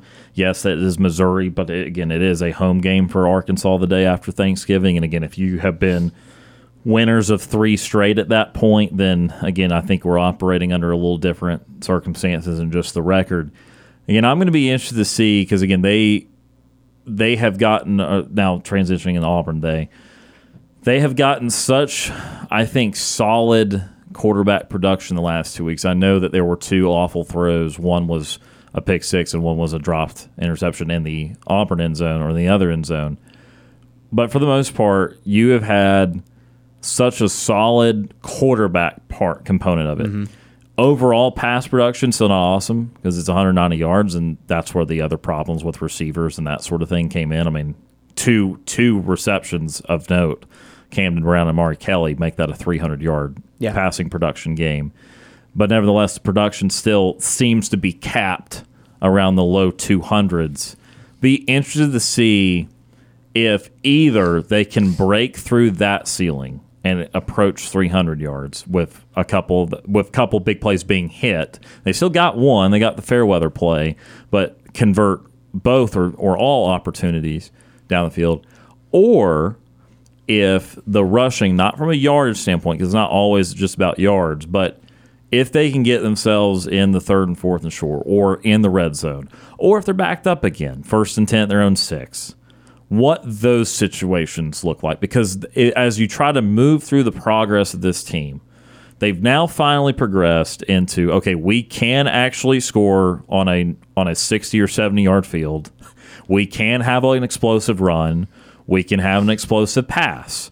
So can you do now? You got some big things you've done. Can you now get back into the weeds and now start the progression of situational stuff where you can move the ball outside the shadow of your own goalpost and you can eliminate some drops and make the most of whatever opportunities you create? That feels like it's the next step in the progression, which, again, that means that in some sort they have already progressed. Unless they just score 7 points on Saturday and have 200 yards of offense, there is still some sort of progression that's been made to this point. But that's the next step. That's the step that if you really want to win the Iron Bowl, if you really want to have a great shot at it, that's the kind of stuff that you'll have to figure out. You can't just win that game based off of a turnover or 2 and 3 or 4 short fields and 1 big play. You'll have to flip a field at some point. You'll have to convert the big play down the field whenever it's available, however many times it's available.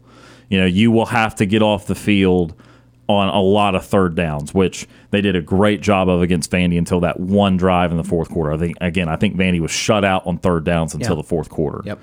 That stuff, though, early in the year was a problem in the Georgia game. So those are now the stuff within the stuff. We've gotten the very top of the tree figured out. Maybe if you want to use it, the very base of the tree figured out. Now can you get into the branches of it and get into the real tough, this is what defines what good football teams are capable of doing. So what's the confidence level for you that they can start to do some of that against Arkansas? Yeah, like you said, you need to be able to move it 3 yards in a cloud of dust when the other team knows that inside zone is coming. That's the biggest issue for Auburn right now. And my confidence level is not high. I don't think it's because of any coaching thing. I think it's just you don't have the guys to do it right now. moving guys in the trenches is so hard to do, and it gets so much harder when the other team can expect what's coming. I will say that if they can do it against Arkansas, then suddenly that Iron Bowl looks a whole lot more winnable, especially if they can do it in Fayetteville. I don't know. Ask me again. Ask me again on Monday. Yeah, again, that's the thing too, and we'll get into more of the statistics of Arkansas's defense tomorrow and Friday. But just as a generic statement, again, that's what I'm looking for, because I now think that Auburn will make 2 to 3 big plays in the game. Maybe they result in touchdowns. Maybe they're a 50-yard play down to the 15-yard line. I don't know. But I now see that in the offense because they are scheming better and because they are doing different things in the passing game now, and that has opened up the ability to have a big play in the passing game. And then dating back to the Ole Miss game, they've now had multiple big runs from Jarquez Hunter against, again, 2 different opponents. So that, to me, feels like they can get at least 1 or 2 explosive runs, but it's everything in between. So I gave you 2 to 3 successful drives because you'll get 2 or 3 successful huge plays. So now, again, what happens in the other 5 to 8 drives, depending on how many drives are available to you in the game? And so that's when it's like, yeah, I mean, you're not always going to have a great field position, and that's something that they have not succeeded in the last 2 weeks. Again, I again, for the most part, supported their decision against Mississippi State. It's easy to do that when you win by 2 touchdowns.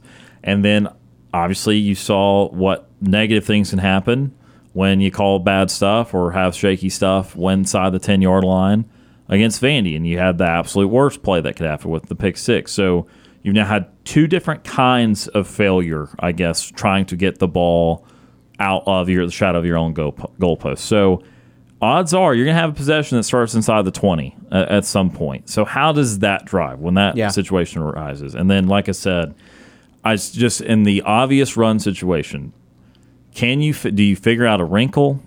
Do you try something different, or do you say we're just going to execute this better and we're going to gain another yard a push?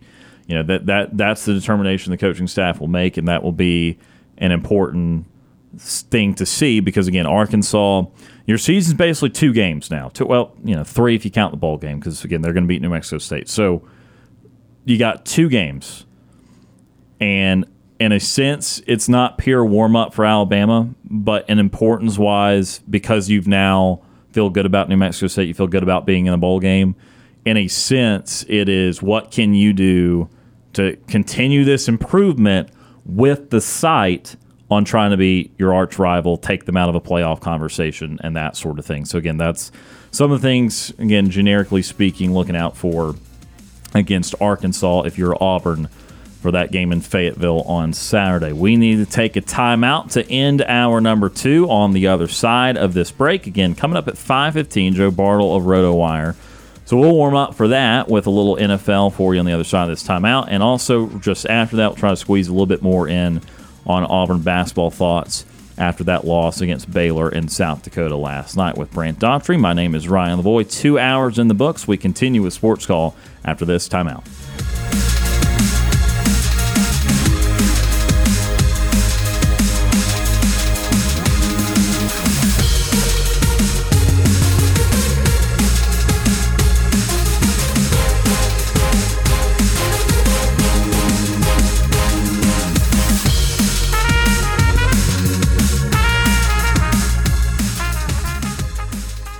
Two hours of Sports Call are finished. Don't touch that radio dial. We've got 1 more hour to go.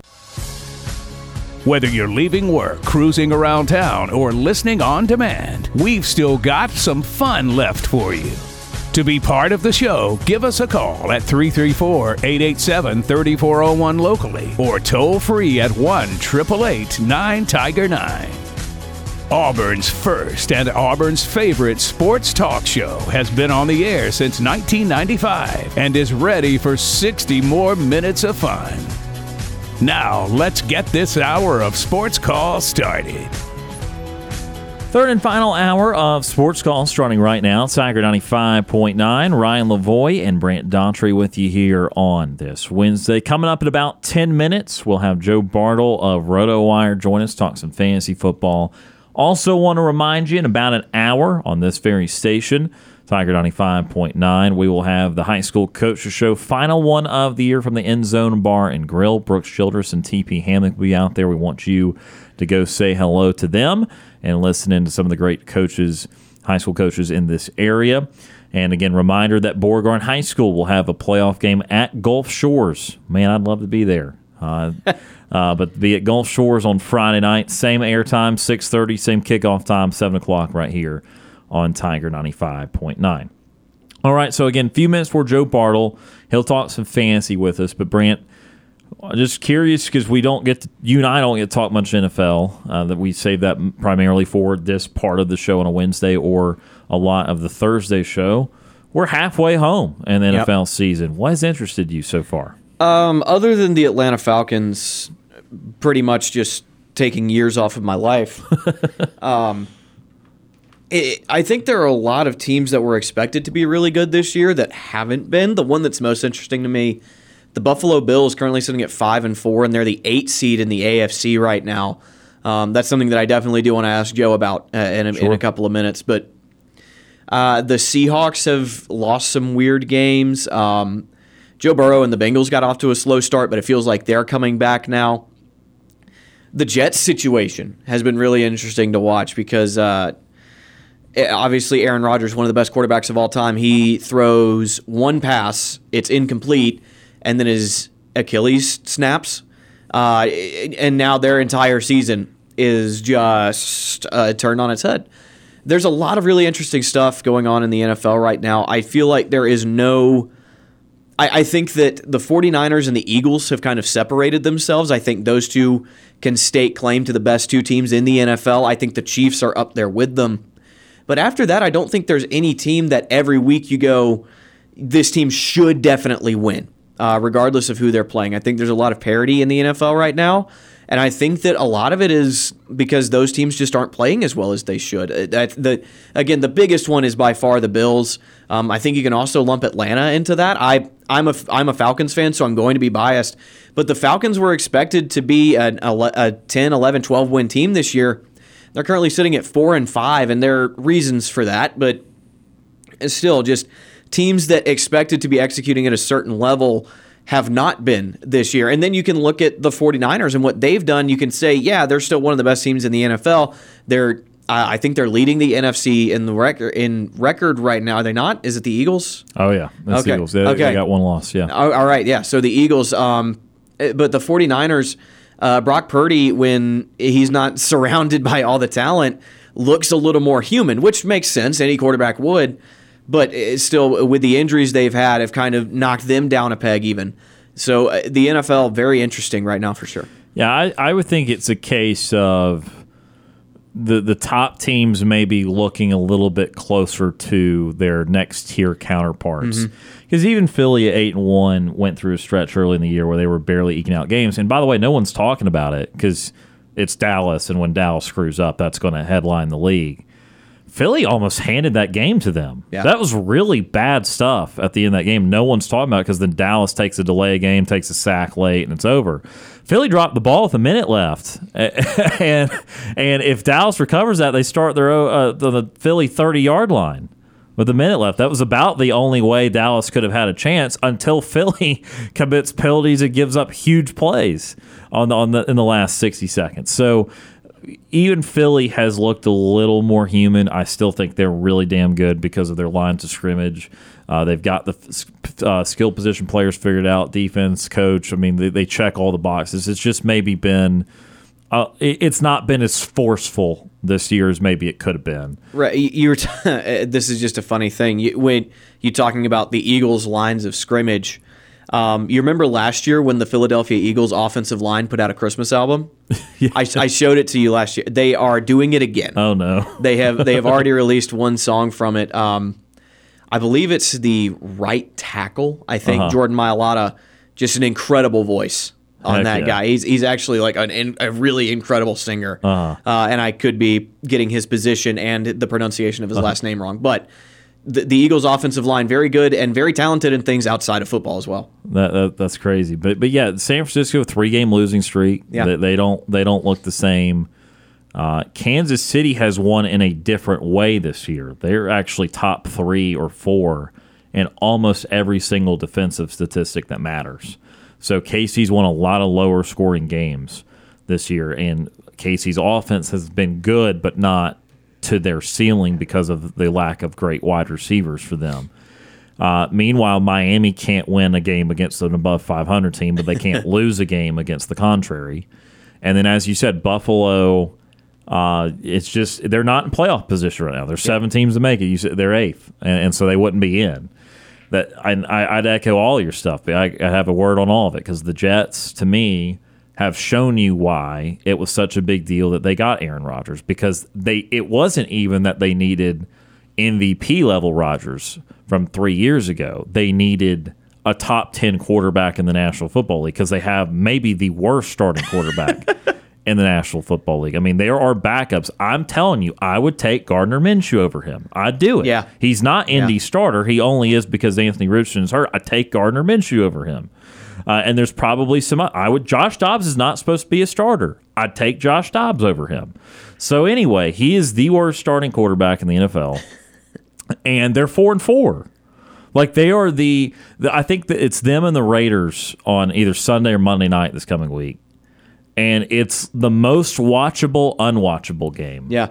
Because one of those teams is going to be in the graphic at the end of the year. It's that playoff graphic, and it's the wild card, and then like still in the hunt. And there's this team that doesn't look like it should still be in the hunt, but it's got like 2 out of 1,000 scenarios to still be in. And that's going to be either the Jets or the Raiders at the end of the year, because one's 4-4, one's 4-5 right now. But you see why New York was being really talked about as a contender, because if you're 4-4 with Wilson, I'd like to think just in a vacuum you're probably like 6-2 with Rodgers at the least. And so they've had the defense, but just not the quarterback. And then I think that besides that, our division stinks. It's not any good. And Saints currently at the top of the trash heap with a whopping 5-4 record. Yeah, I mean, I said before the year I thought 10 would win it, and I thought it'd be Atlanta at 10. Now I think 9 was going to win it, and it's going to be either Atlanta or New Orleans. But I'm starting to lean New Orleans now, and this teeter-totter of a yuck fest. But I don't know. I mean, I think they have the best quarterback play. That's what's really putting them over the top. I think Rashid Shaheed has really come on. I think that kid is really good. And Michael Thomas is not what he used to be, but he's still over there, and he's still talented enough, as much as, I come at him with the slant boy thing. Right. Which is legitimate, but he is still a pretty talented wide receiver. And now you pair him up with Rashid Shaheed and Alvin Kamara. And Chris Olave. I mean, they've got weapons, man. And a quarterback who is not great, but is competent most of the time. It's the winner is going to be a 9 or 10 win team, and just barely get over the line and probably get stomped in the first round. Right, and with again to the knowledge of the NFC South's divisional matchups were the AFC South and the NFC North, and the AFC South has one good team because Tennessee's kind of just fallen off enough. Indy's not ready, and especially not with Richardson out now. Houston's fine, but they're still week to week. Rookie quarterback, they're going to have a great week like they had last week, and then they're going to have a bad week. I mean, that's kind of how rookies go for the most part. So there's really one good team there. And then NFC North, I kind of tell you it's the same thing. Now, Minnesota's won 4 in a row post-Justin Jefferson injury because things make sense. Jordan Addison, man. Right. Been True. Been fantastic. But still, for the most part, middle of the pack team. We'll give them that. Good comeback season for them after starting 1-4. But really, Detroit's the only good team because Chicago's absolutely terrible, and Green Bay's not any good for the first time in 30 years. I don't know. So those two divisions are about the weakest divisions in the sport alongside with the NFC South, and that's who the South's got. And so all these teams are not even winning games against teams that are not any good. So, that division, not the greatest, but we love it very much. And someone will win, and someone will lose in a playoff game. So that's how it will go. But hey, get to the playoffs. I'll tell you, just because none of our teams can be too choosy. We've all had rough history. So you just win a division, you hang that banner, and you move on, and you look to next year. But coming up now, we'll take our first time out here at the 5 o'clock hour. When we come back, Joe Bartel of Rotowire will join us. We'll talk all things fantasy football with him next.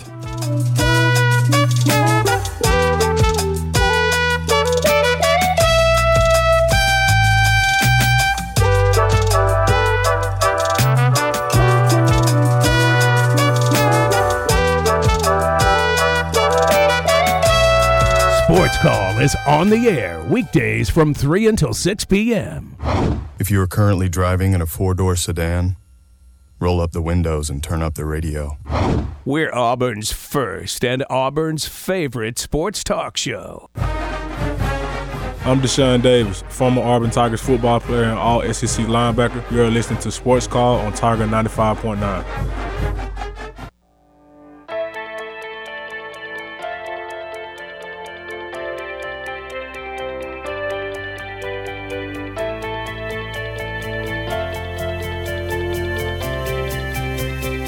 Welcome back to Sports Call, Tiger 95.9, the Tiger.fm, and the Tiger Communications app. Ryan Lavoie and Brant Daughtry with you here on this Wednesday. We are now excited to go back to our orthopedic clinic phone line, where we welcome on Joe Bartel of Rotowire, fresh off the bye week. Joe, the time is greatly appreciated. How are you? I'm doing well. How about you guys? I'm doing quite well, and of course, weren't able to link up last week, and again, we just chalked that up to a bye week. Everyone deserves one or two throughout the year, so but we're happy to be back with you this week, and of course, a lot of questions since we last talked, including the trade deadline, some quarterback injuries, and that sort of thing. I want to start with Minnesota, because Minnesota, with Kirk Cousins, an incredibly productive statistical quarterback, no matter how you feel about him after noon on a Sunday. So Josh Dobbs comes in there. We know Justin Jefferson's getting a little closer. What's that dynamic like there in Minnesota now? Yeah, for what it's worth, it sounds like Jefferson won't be back this week. Head coach Kevin O'Connell considered that to be a bit optimistic in terms of his return timetable.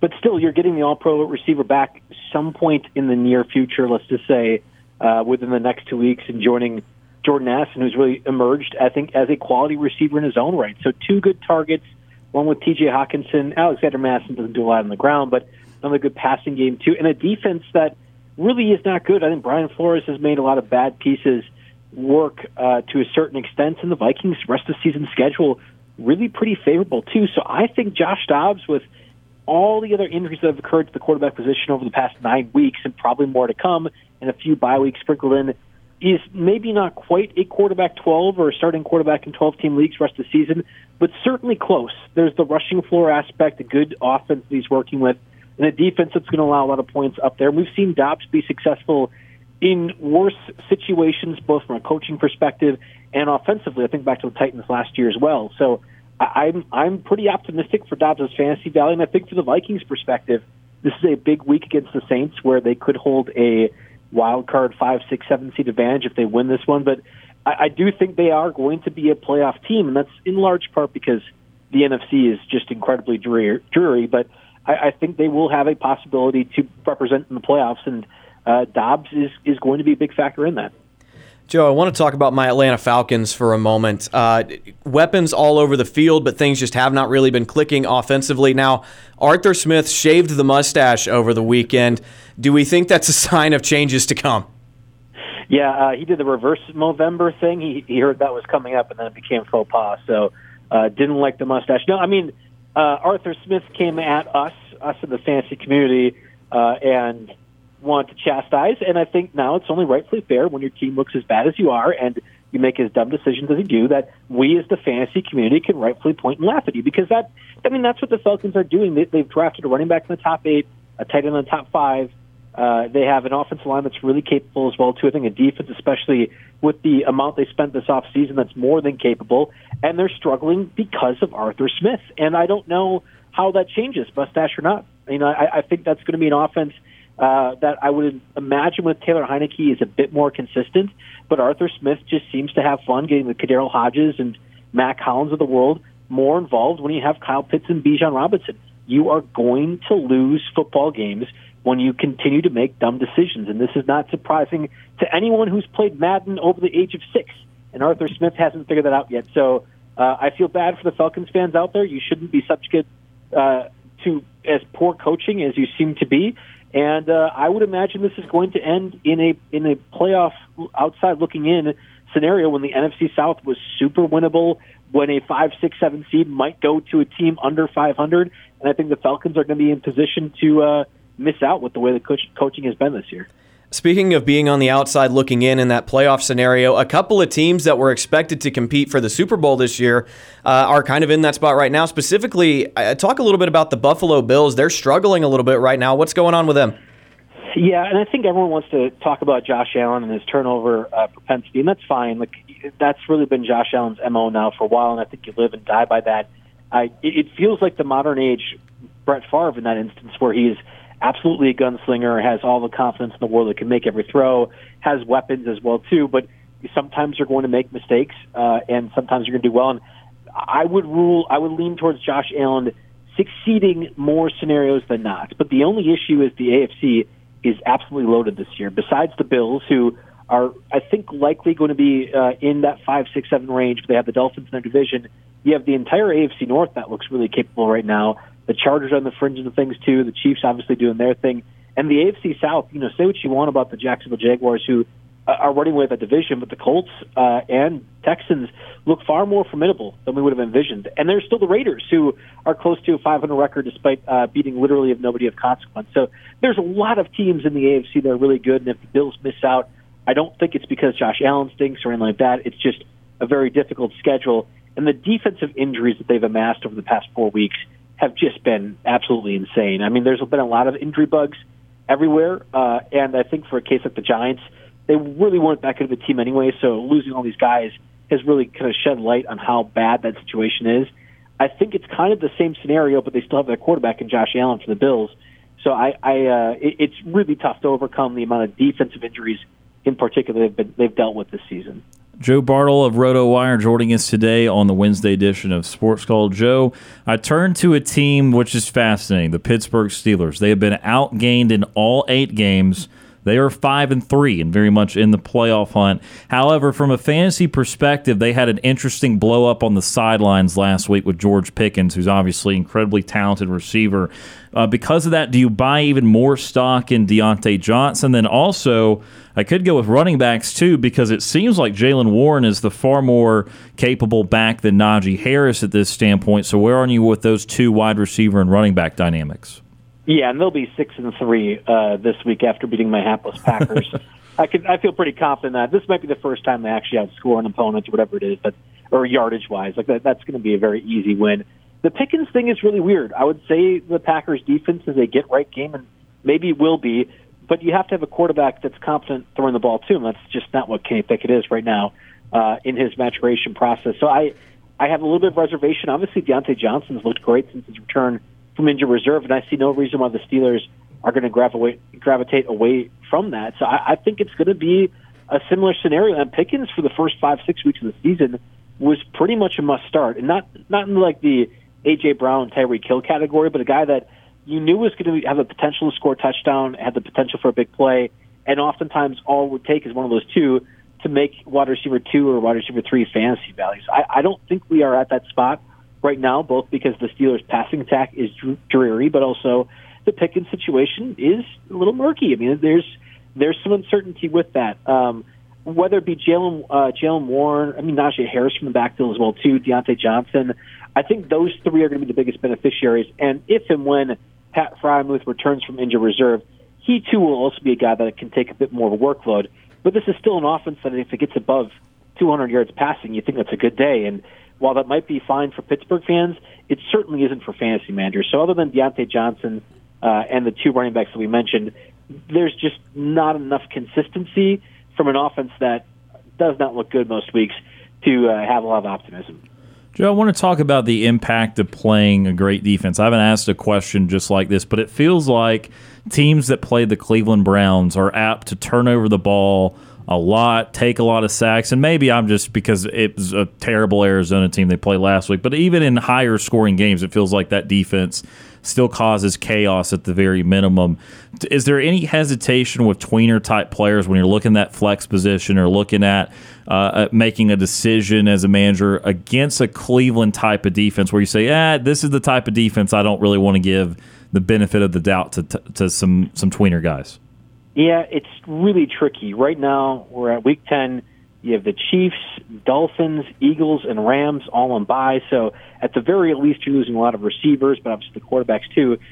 this particular week, I don't think you can afford to try to be picky with defenses. And I honestly think the way the last 2 or 3 weeks have unfolded and what's to come over the next 2 or 3 weeks, you probably can't be picky either. I think about the reverse side of this.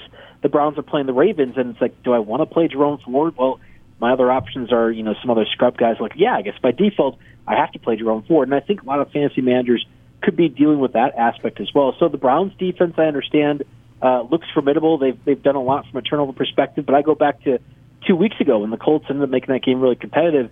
Yeah, Jonathan Taylor and Zach Moss do some things. Josh Downs was great. Michael Pittman was great.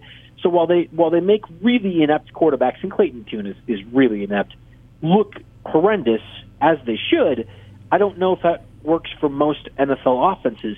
The only issue is, to your point, not many quarterbacks are left running NFL offenses. We're talking about 1/3 of the league last week started a backup or a third-string quarterback, and we might add to that as well, too, depending on the stats of Kyler Murray this week. So it is kind of a crazy spot right now in the NFL season that I just don't think you have many options to be able to fade away from really good defenses. And the Browns certainly are among that group.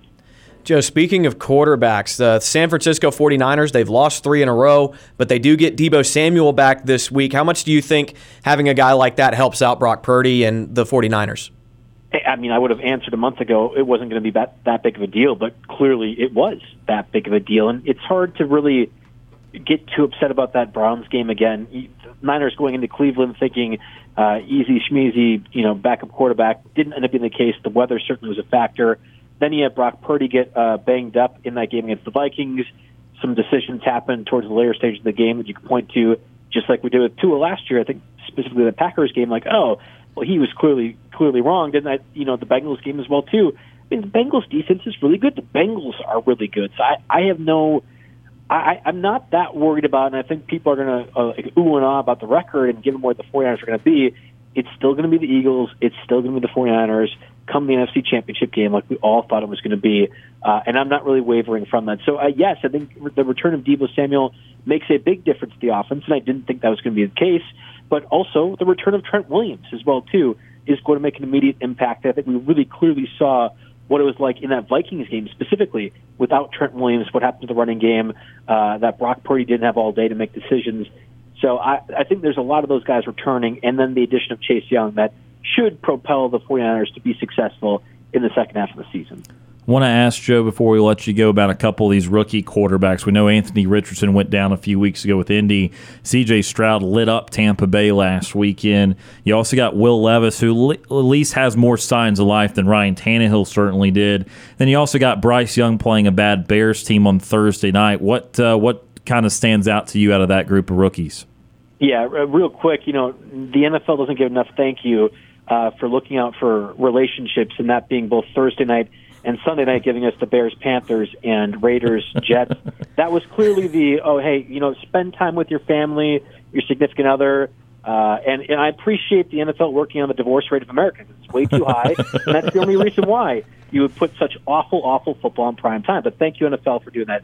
I was all in on C.J. Stroud and Anthony Richardson to start this year, and I liked Stroud slightly more than Richardson. But to me, when you looked at the quarterback landscape and guys like Kenny Pickett and Brock Purdy were the rookies and the guys we were talking about years past, it was night and day that I thought both those two quarterbacks were obviously better NFL quarterbacks, certainly fantasy quarterbacks too. And it's been encouraging to see C.J. Stroud do what he's done, and obviously Richardson before his injury. It felt like kind of that same obvious tier of, oh yeah, this quarterback's really good.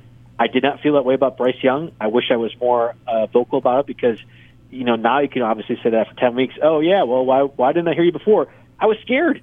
He was the consensus number 1 overall pick, but when have we seen a guy under 5'10", under 190 pounds be successful in the NFL level? It was really hard to imagine that occurring, and I think especially with what Carolina has set up for him, he was kind of doomed from the get-go. And I don't know about Will Levis. I mean, I would have thought the Falcons would have understood that DeAndre Hopkins is the only weapon for the Titans, and yet Arthur Smith did Arthur Smith things. Now without a mustache, we'll see how that goes. I'm not all that surprised that Will Levis was able to torch them. And the same goes for that Steelers game. And they only had, 3-4 days to prepare for him.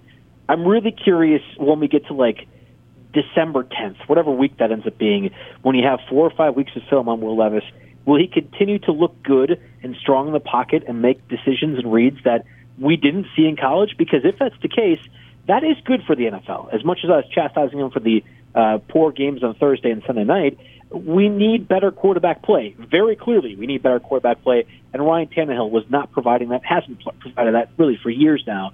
And I hope for Titans fans that Will Levis does become that. I'm just not as optimistic, despite what has been two relatively good games for him. He's Joe Bartel of Rotowire joining us today on the program. Again, Joe, if you will, go through your busy schedule there with Rotowire and what Rotowire can do for all fantasy managers here as we enter the second half of the NFL season. Yeah, busy indeed. JB Fantasy Sports on Twitter. You can get at me with any questions you might have.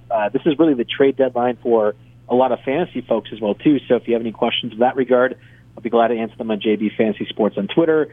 Every Tuesday we do the podcast discussing waiver wire pickups. It's been lackluster the last 2 weeks. Really not some major key players. Every Friday, 8 to 10 p.m. Eastern, Sirius XM Channel 87. Go over all the lineups. Now with basketball underway, a few more gambling articles that I post throughout the week, and that will be really the next thing. Once football season winds into the late parts of December, we turn everything over to fantasy basketball and fantasy hockey, and then we're at baseball. We're at pitchers and catchers reporting. It feels like right after that too. So plenty to go on at Rotowire, and plenty of ways to view my content. So far, Joe, is the Damian Lillard experience what you thought it would be? Yes, and I understand that there's been a lot of points given up. I understand the Bucks haven't won as many games as some were anticipating. But this was more or less what I was expecting. The real question is, come July, how am I going to feel about the Lillard experiment? And hopefully it means I'll be just dressed in gold because we'll have won our championship. Absolutely. It's Joe. As always, we appreciate the time, and we hope you have another great week and look forward to talking again next week. All right. Thanks for having me on. Absolutely. That is Joe Bartel of Rotowire joining us for all your fantasy needs here on the Wednesday edition of Sports Call. We are going to head to our next timeout. Back with more right after this.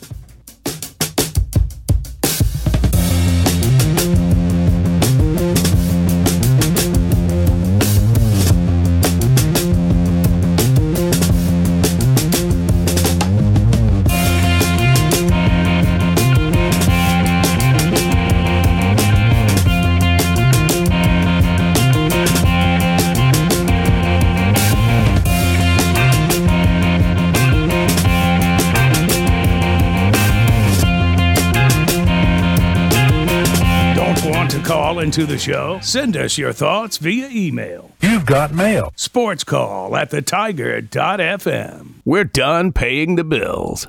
Now back to Sports Call on Tiger 95.9.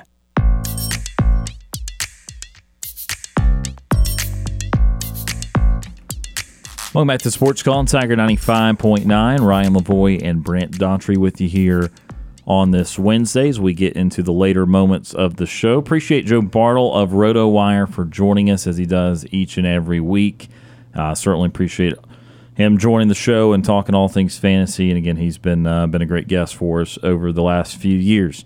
With that, let's go back to the Orthopedic Clinic phone line, 334-887-3401 locally or toll-free 1-888-9-TIGER-9. Next up on the program, Anthony from Auburn. Anthony is with us. Anthony, how are you this evening? Doing good. And you guys? Doing well. I heard that Robbie Ashford had left the team or was not going to be there for a while, or what's the deal with that? I have not read that. I have read that Holden Geriner has impressed in practice to the point of potentially overtaking Ashford as the backup. So that is something that is possible, but Ashford is still with the team to our knowledge. Well, I don't see how he can overtake anybody in practice. And the reason I say that, I played college football, and at the time when I played, things were slightly different. We ran a wishbone, and both quarterbacks at that time, of course, you could practice longer then. You didn't have all the crazy rules you got now. Both quarterbacks at that time got equal reps as far as running the offense, and then your third guy would get some too.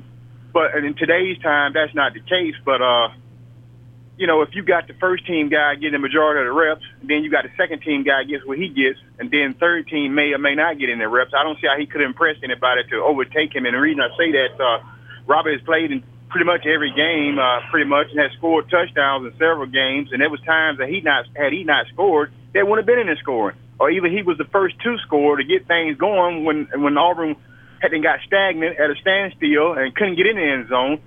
And then all of a sudden, this guy overtakes him in practice. I think that's a bunch of hogwash nonsense is what I think.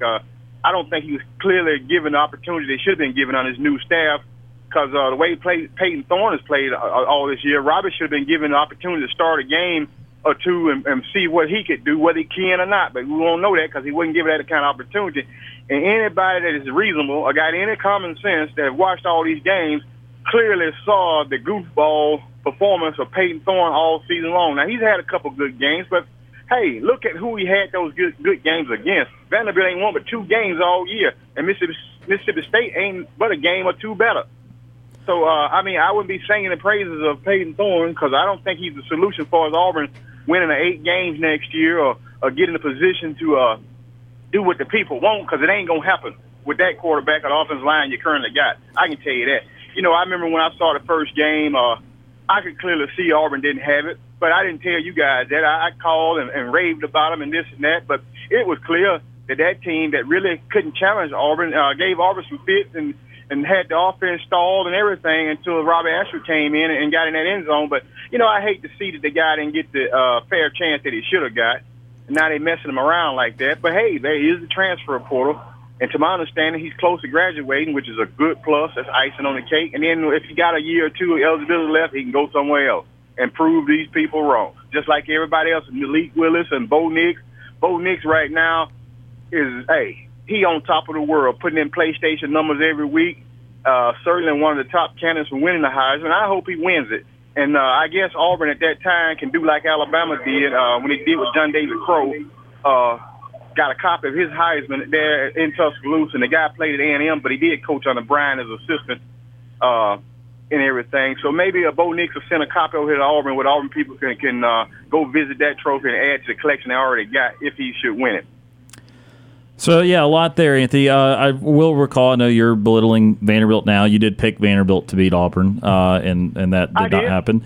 And I'm hoping they did. Right, and so I think that clearly if you'll look back at everything that happened last year with Ashford and you'll look at the some of the opportunities he had this year, which were not as many, obviously, but still some, I think you would agree that he has not shown that he can be an SEC quarterback.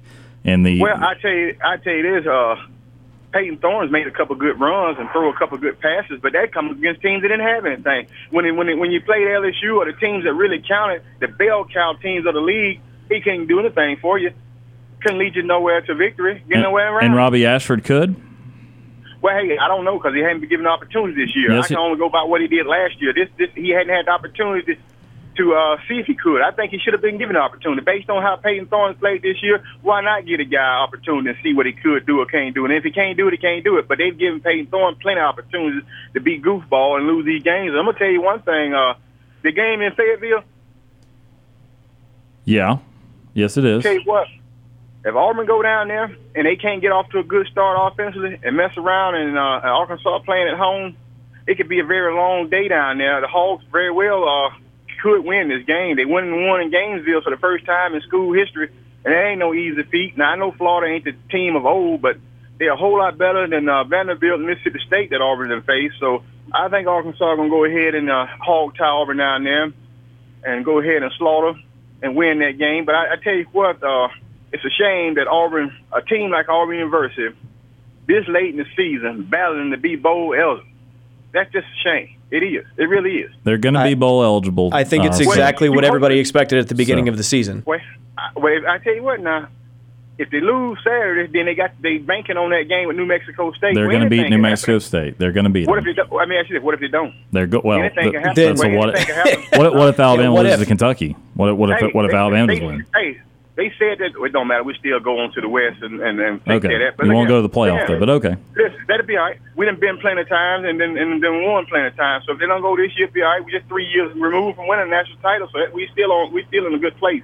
But I tell you what, how about the Louisiana Techs of the world that was told they couldn't beat Alabama but did? How about Southern Mississippi that beat Alabama at a time when they threw the brick in Bill Curry? Wasn't know about it. How about the time? It's Brett Favre at New Mexico State. How about a time when a Southern Miss team came over here to Auburn in 1990-91 with Brett Favre at the helm at quarterback? Yeah, it was Brett Favre. Yeah, it was Brett Favre. It was a little different. Yeah. Yeah, I know Brett Favre, but I'm talking about look at what he had around him. He didn't really have an all-star cast or anything. Yeah, in the early 90s with Favre, I mean, Southern Miss was a little different. I know late 90s wasn't Favre, but still. I'm just saying, but he didn't have an all-star cast or anything. He didn't have a mammoth offensive line or no All-Americans on that team. Can you name me one player on New Mexico State's team, Anthony? I'm curious.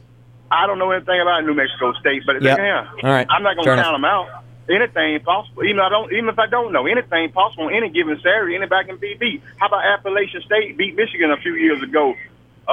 Nobody thought they could, but they did. And the coach there crying in the locker room, thanking the administration and the fans and everybody, giving credit, defensive and offensive coordinators and players and carrying on when it wasn't supposed to happen, but it did. So anytime, anything possible. But either way you look at it, even if they do get bowl eligible, they got to go to a bowl and very well may not win that.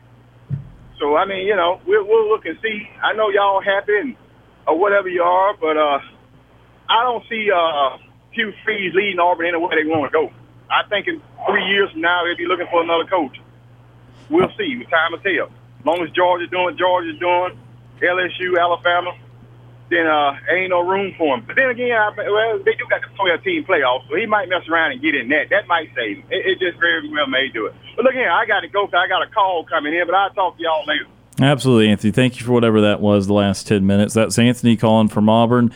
Anthony's one of my favorites because when Auburn's doing something poorly, he kind of supports them and hypes them up a little bit just to maybe give them a little bit more credit and try to get people's hopes up a little bit. And then when Auburn does something positive, he makes sure he shoots it down from the word go. So I appreciate the consistency that I've noticed over the years with Anthony. But, I think that you can easily try to discount the opponents last couple weeks from Auburn and from Peyton Thorne, but let's not act like Robbie Ashford had proven that there needed to be another opportunity there. He got opportunities within a lot of these games, particularly A&M got some run against Ole Miss, played a little bit against LSU, more rotating quarterback fashion, that sort of thing. So, yeah, it's not the volume of pass attempts in some of those games as Peyton Thorne did. But, again, you can still clearly see when Ashford played that there was not some night and day difference. If he throws 200 passes this year, does he complete maybe 51% instead of 49% from last year? Maybe. Sure. I'm not going to write that off. But great. 51% is not a starting SEC quarterback unless you're going to run. I really won't say any qualifiers. 51% is not an SEC quarterback, even if you do run for hundreds of yards. So, I mean, we would have to be the very best runner in the country at that point. So, Peyton Thorne has earned the right to be Auburn's starting quarterback based off these last 2 weeks. You can disparage the opponents or not. And, as to what's going on with the original, we don't need to get into the latter part of his call. Who cares? The first part of it, though, with, why Robbie Ashford is apparently gone the third string. Again, that's reporting from very reliable sources throughout the week, such as Nathan King and some of the guys at 247, that Holding Gardner impressed in practice last week. And what that could mean, this is now coming into speculation, but reasonable speculation, that it could be something that is more of a attitude-wise from handling not playing the last couple weeks. I think that's something that Nick Saban tried to instill a little bit with Milroe earlier this year and try to refocus them and kind of get with the program type of thing. And I think that is possible where, look, we've seen some discouraging shots of Robbie Ashford on the sideline. So seen some positive in the past, but there could be a number of reasons. But I would not get on here and say that Ashford has been not given a fair opportunity.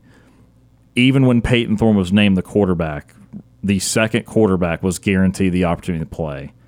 And that does not happen at many schools whatsoever. That is already, and that's possibly, by the way, what caused some of Peyton Thorne's early struggles, was not getting in rhythm, not building confidence, and not gaining any confidence in the offense overall. So, again, that was I disagreed with absolutely everything in that, and it sucks that's how we're about to end the show here in a couple minutes. Yeah, I think there's a large enough sample size from Robbie Ashford to go, yeah, this kid's a great athlete and obviously a fierce competitor, and he's the type of kid that I want on my football team. he is not a good enough passer to be a starting SEC quarterback. Now, you could have said the same thing about Peyton Thorne, but the fact is he has had his best 2 games in the past 2 weeks.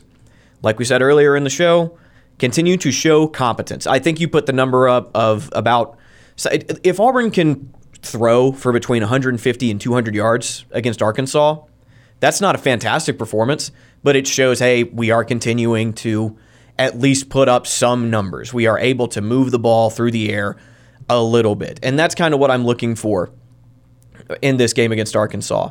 And with the scheme changes, again, it's not all just the fact that Peyton Thorne is playing better. They are doing different things offensively to help Peyton Thorne and to help these wide receivers.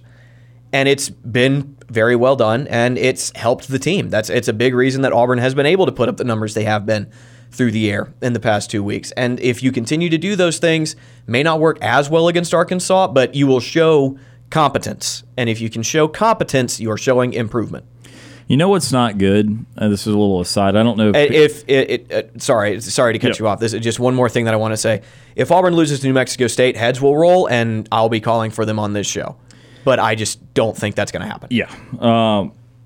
Not when also, too, I will say that Auburn's not a program that's currently disinterested in a bowl game. Maybe year 3 or year 4 of a coach, they get a little disinterested in just being 6-6. But I think that Hugh Freeze has said now multiple times in the last couple of weeks, like that's a box they want to check in year 1.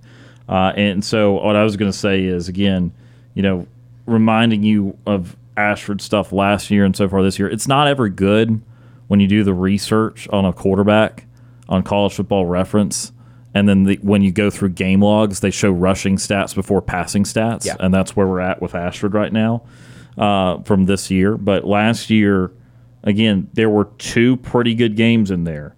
And you look for hope and optimism in the midst of a 5 season last year, but we all talked about the Ashford throw at the end. I can't believe I'm recanting last year's stuff, but here we are.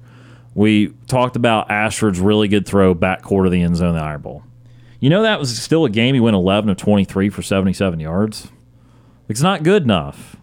And so you don't get the benefit of the doubt when you lose the starting job that you just should all of a sudden then get a 30-pass attempt game. So they tried to incorporate him in the rush. They went too much on the carousel. They needed to stick to one plan. Again, I said on this show, 4 weeks ago, that I was ready to go a run-heavy version of Ashford. At no point did I want a pass-heavy version of Ashford. That's not what we're trying to see here. So the last couple of weeks, they committed more to the pass. They changed some of the concepts they were doing in the pass. Peyton Thorne has grown in confidence. And again, I hate it for him that a couple of big drops happened last weekend because, yes, he had the turnover, but if you look at that game and he ends up, 21 of 27, you take away a couple drops and has 310 yards and a couple touchdowns, then you're not saying anything of the sort of, remember earlier this year, you're saying, wow, these last 2 games have been really solid. So, I don't know why all of a sudden there was a huge lamenting of Robbie Ashford not getting a huge opportunity there. And again, I will not promise he's going to be awesome against Arkansas or especially against Alabama. Alabama's really, really good, and that's going to be a huge test. But I do think that they are on the right path, and at no point with Ashford coming in or rotating quarterbacks did I think that earlier this year. So that's where we are with that. And that's about how the show will end today. Real quickly, a Sports Call Nightly TV Guide presented by White Claw Hard Seltzer. Again, real quickly, Akron and Miami of Ohio, 6 o'clock on ESPNU. You got MLS, Philadelphia Union, New England Revolution, 6 o'clock FS1. More college football, more action. Eastern Michigan and Holy Toledo at 6:30 on ESPN2. TNT hockey, Florida Panthers, Washington Capitals at 6:30. And then women's college volleyball, top 25 Auburn, still ranked in the top 25. They got number 13 Kentucky in Neville Arena. Hope a lot of people turn out to that at 6:30 on the SEC Network Plus. And that is Sports Call's Nightly TV Guide, presented by White Claw Hard Seltzer. And that will conclude our show today. Again, we want to remind you, coming up in just a few minutes, live from the End Zone Bar and Grill, you've got the High School Coaches Show, Brooks Childress and TP Hammock out there, again, from 6 to 8 o'clock tonight. there with some of the area's high school coaches. Brant Daughtry, thank you for being here this afternoon. Good to see you on a non-Monday, but we'll see you again next Monday. It was a little bit out of my comfort zone, but we made it work. Thank you for having me. Absolutely. That will do it for the show again today and this evening. We want to appreciate Joe Bartel of Rotowire for joining us, and as always, all those that tuned in and called in. For Brant Daughtry and earlier Brooks Childress, my name is Ryan Lavoie. Have a great Wednesday night, and we'll talk to you again tomorrow.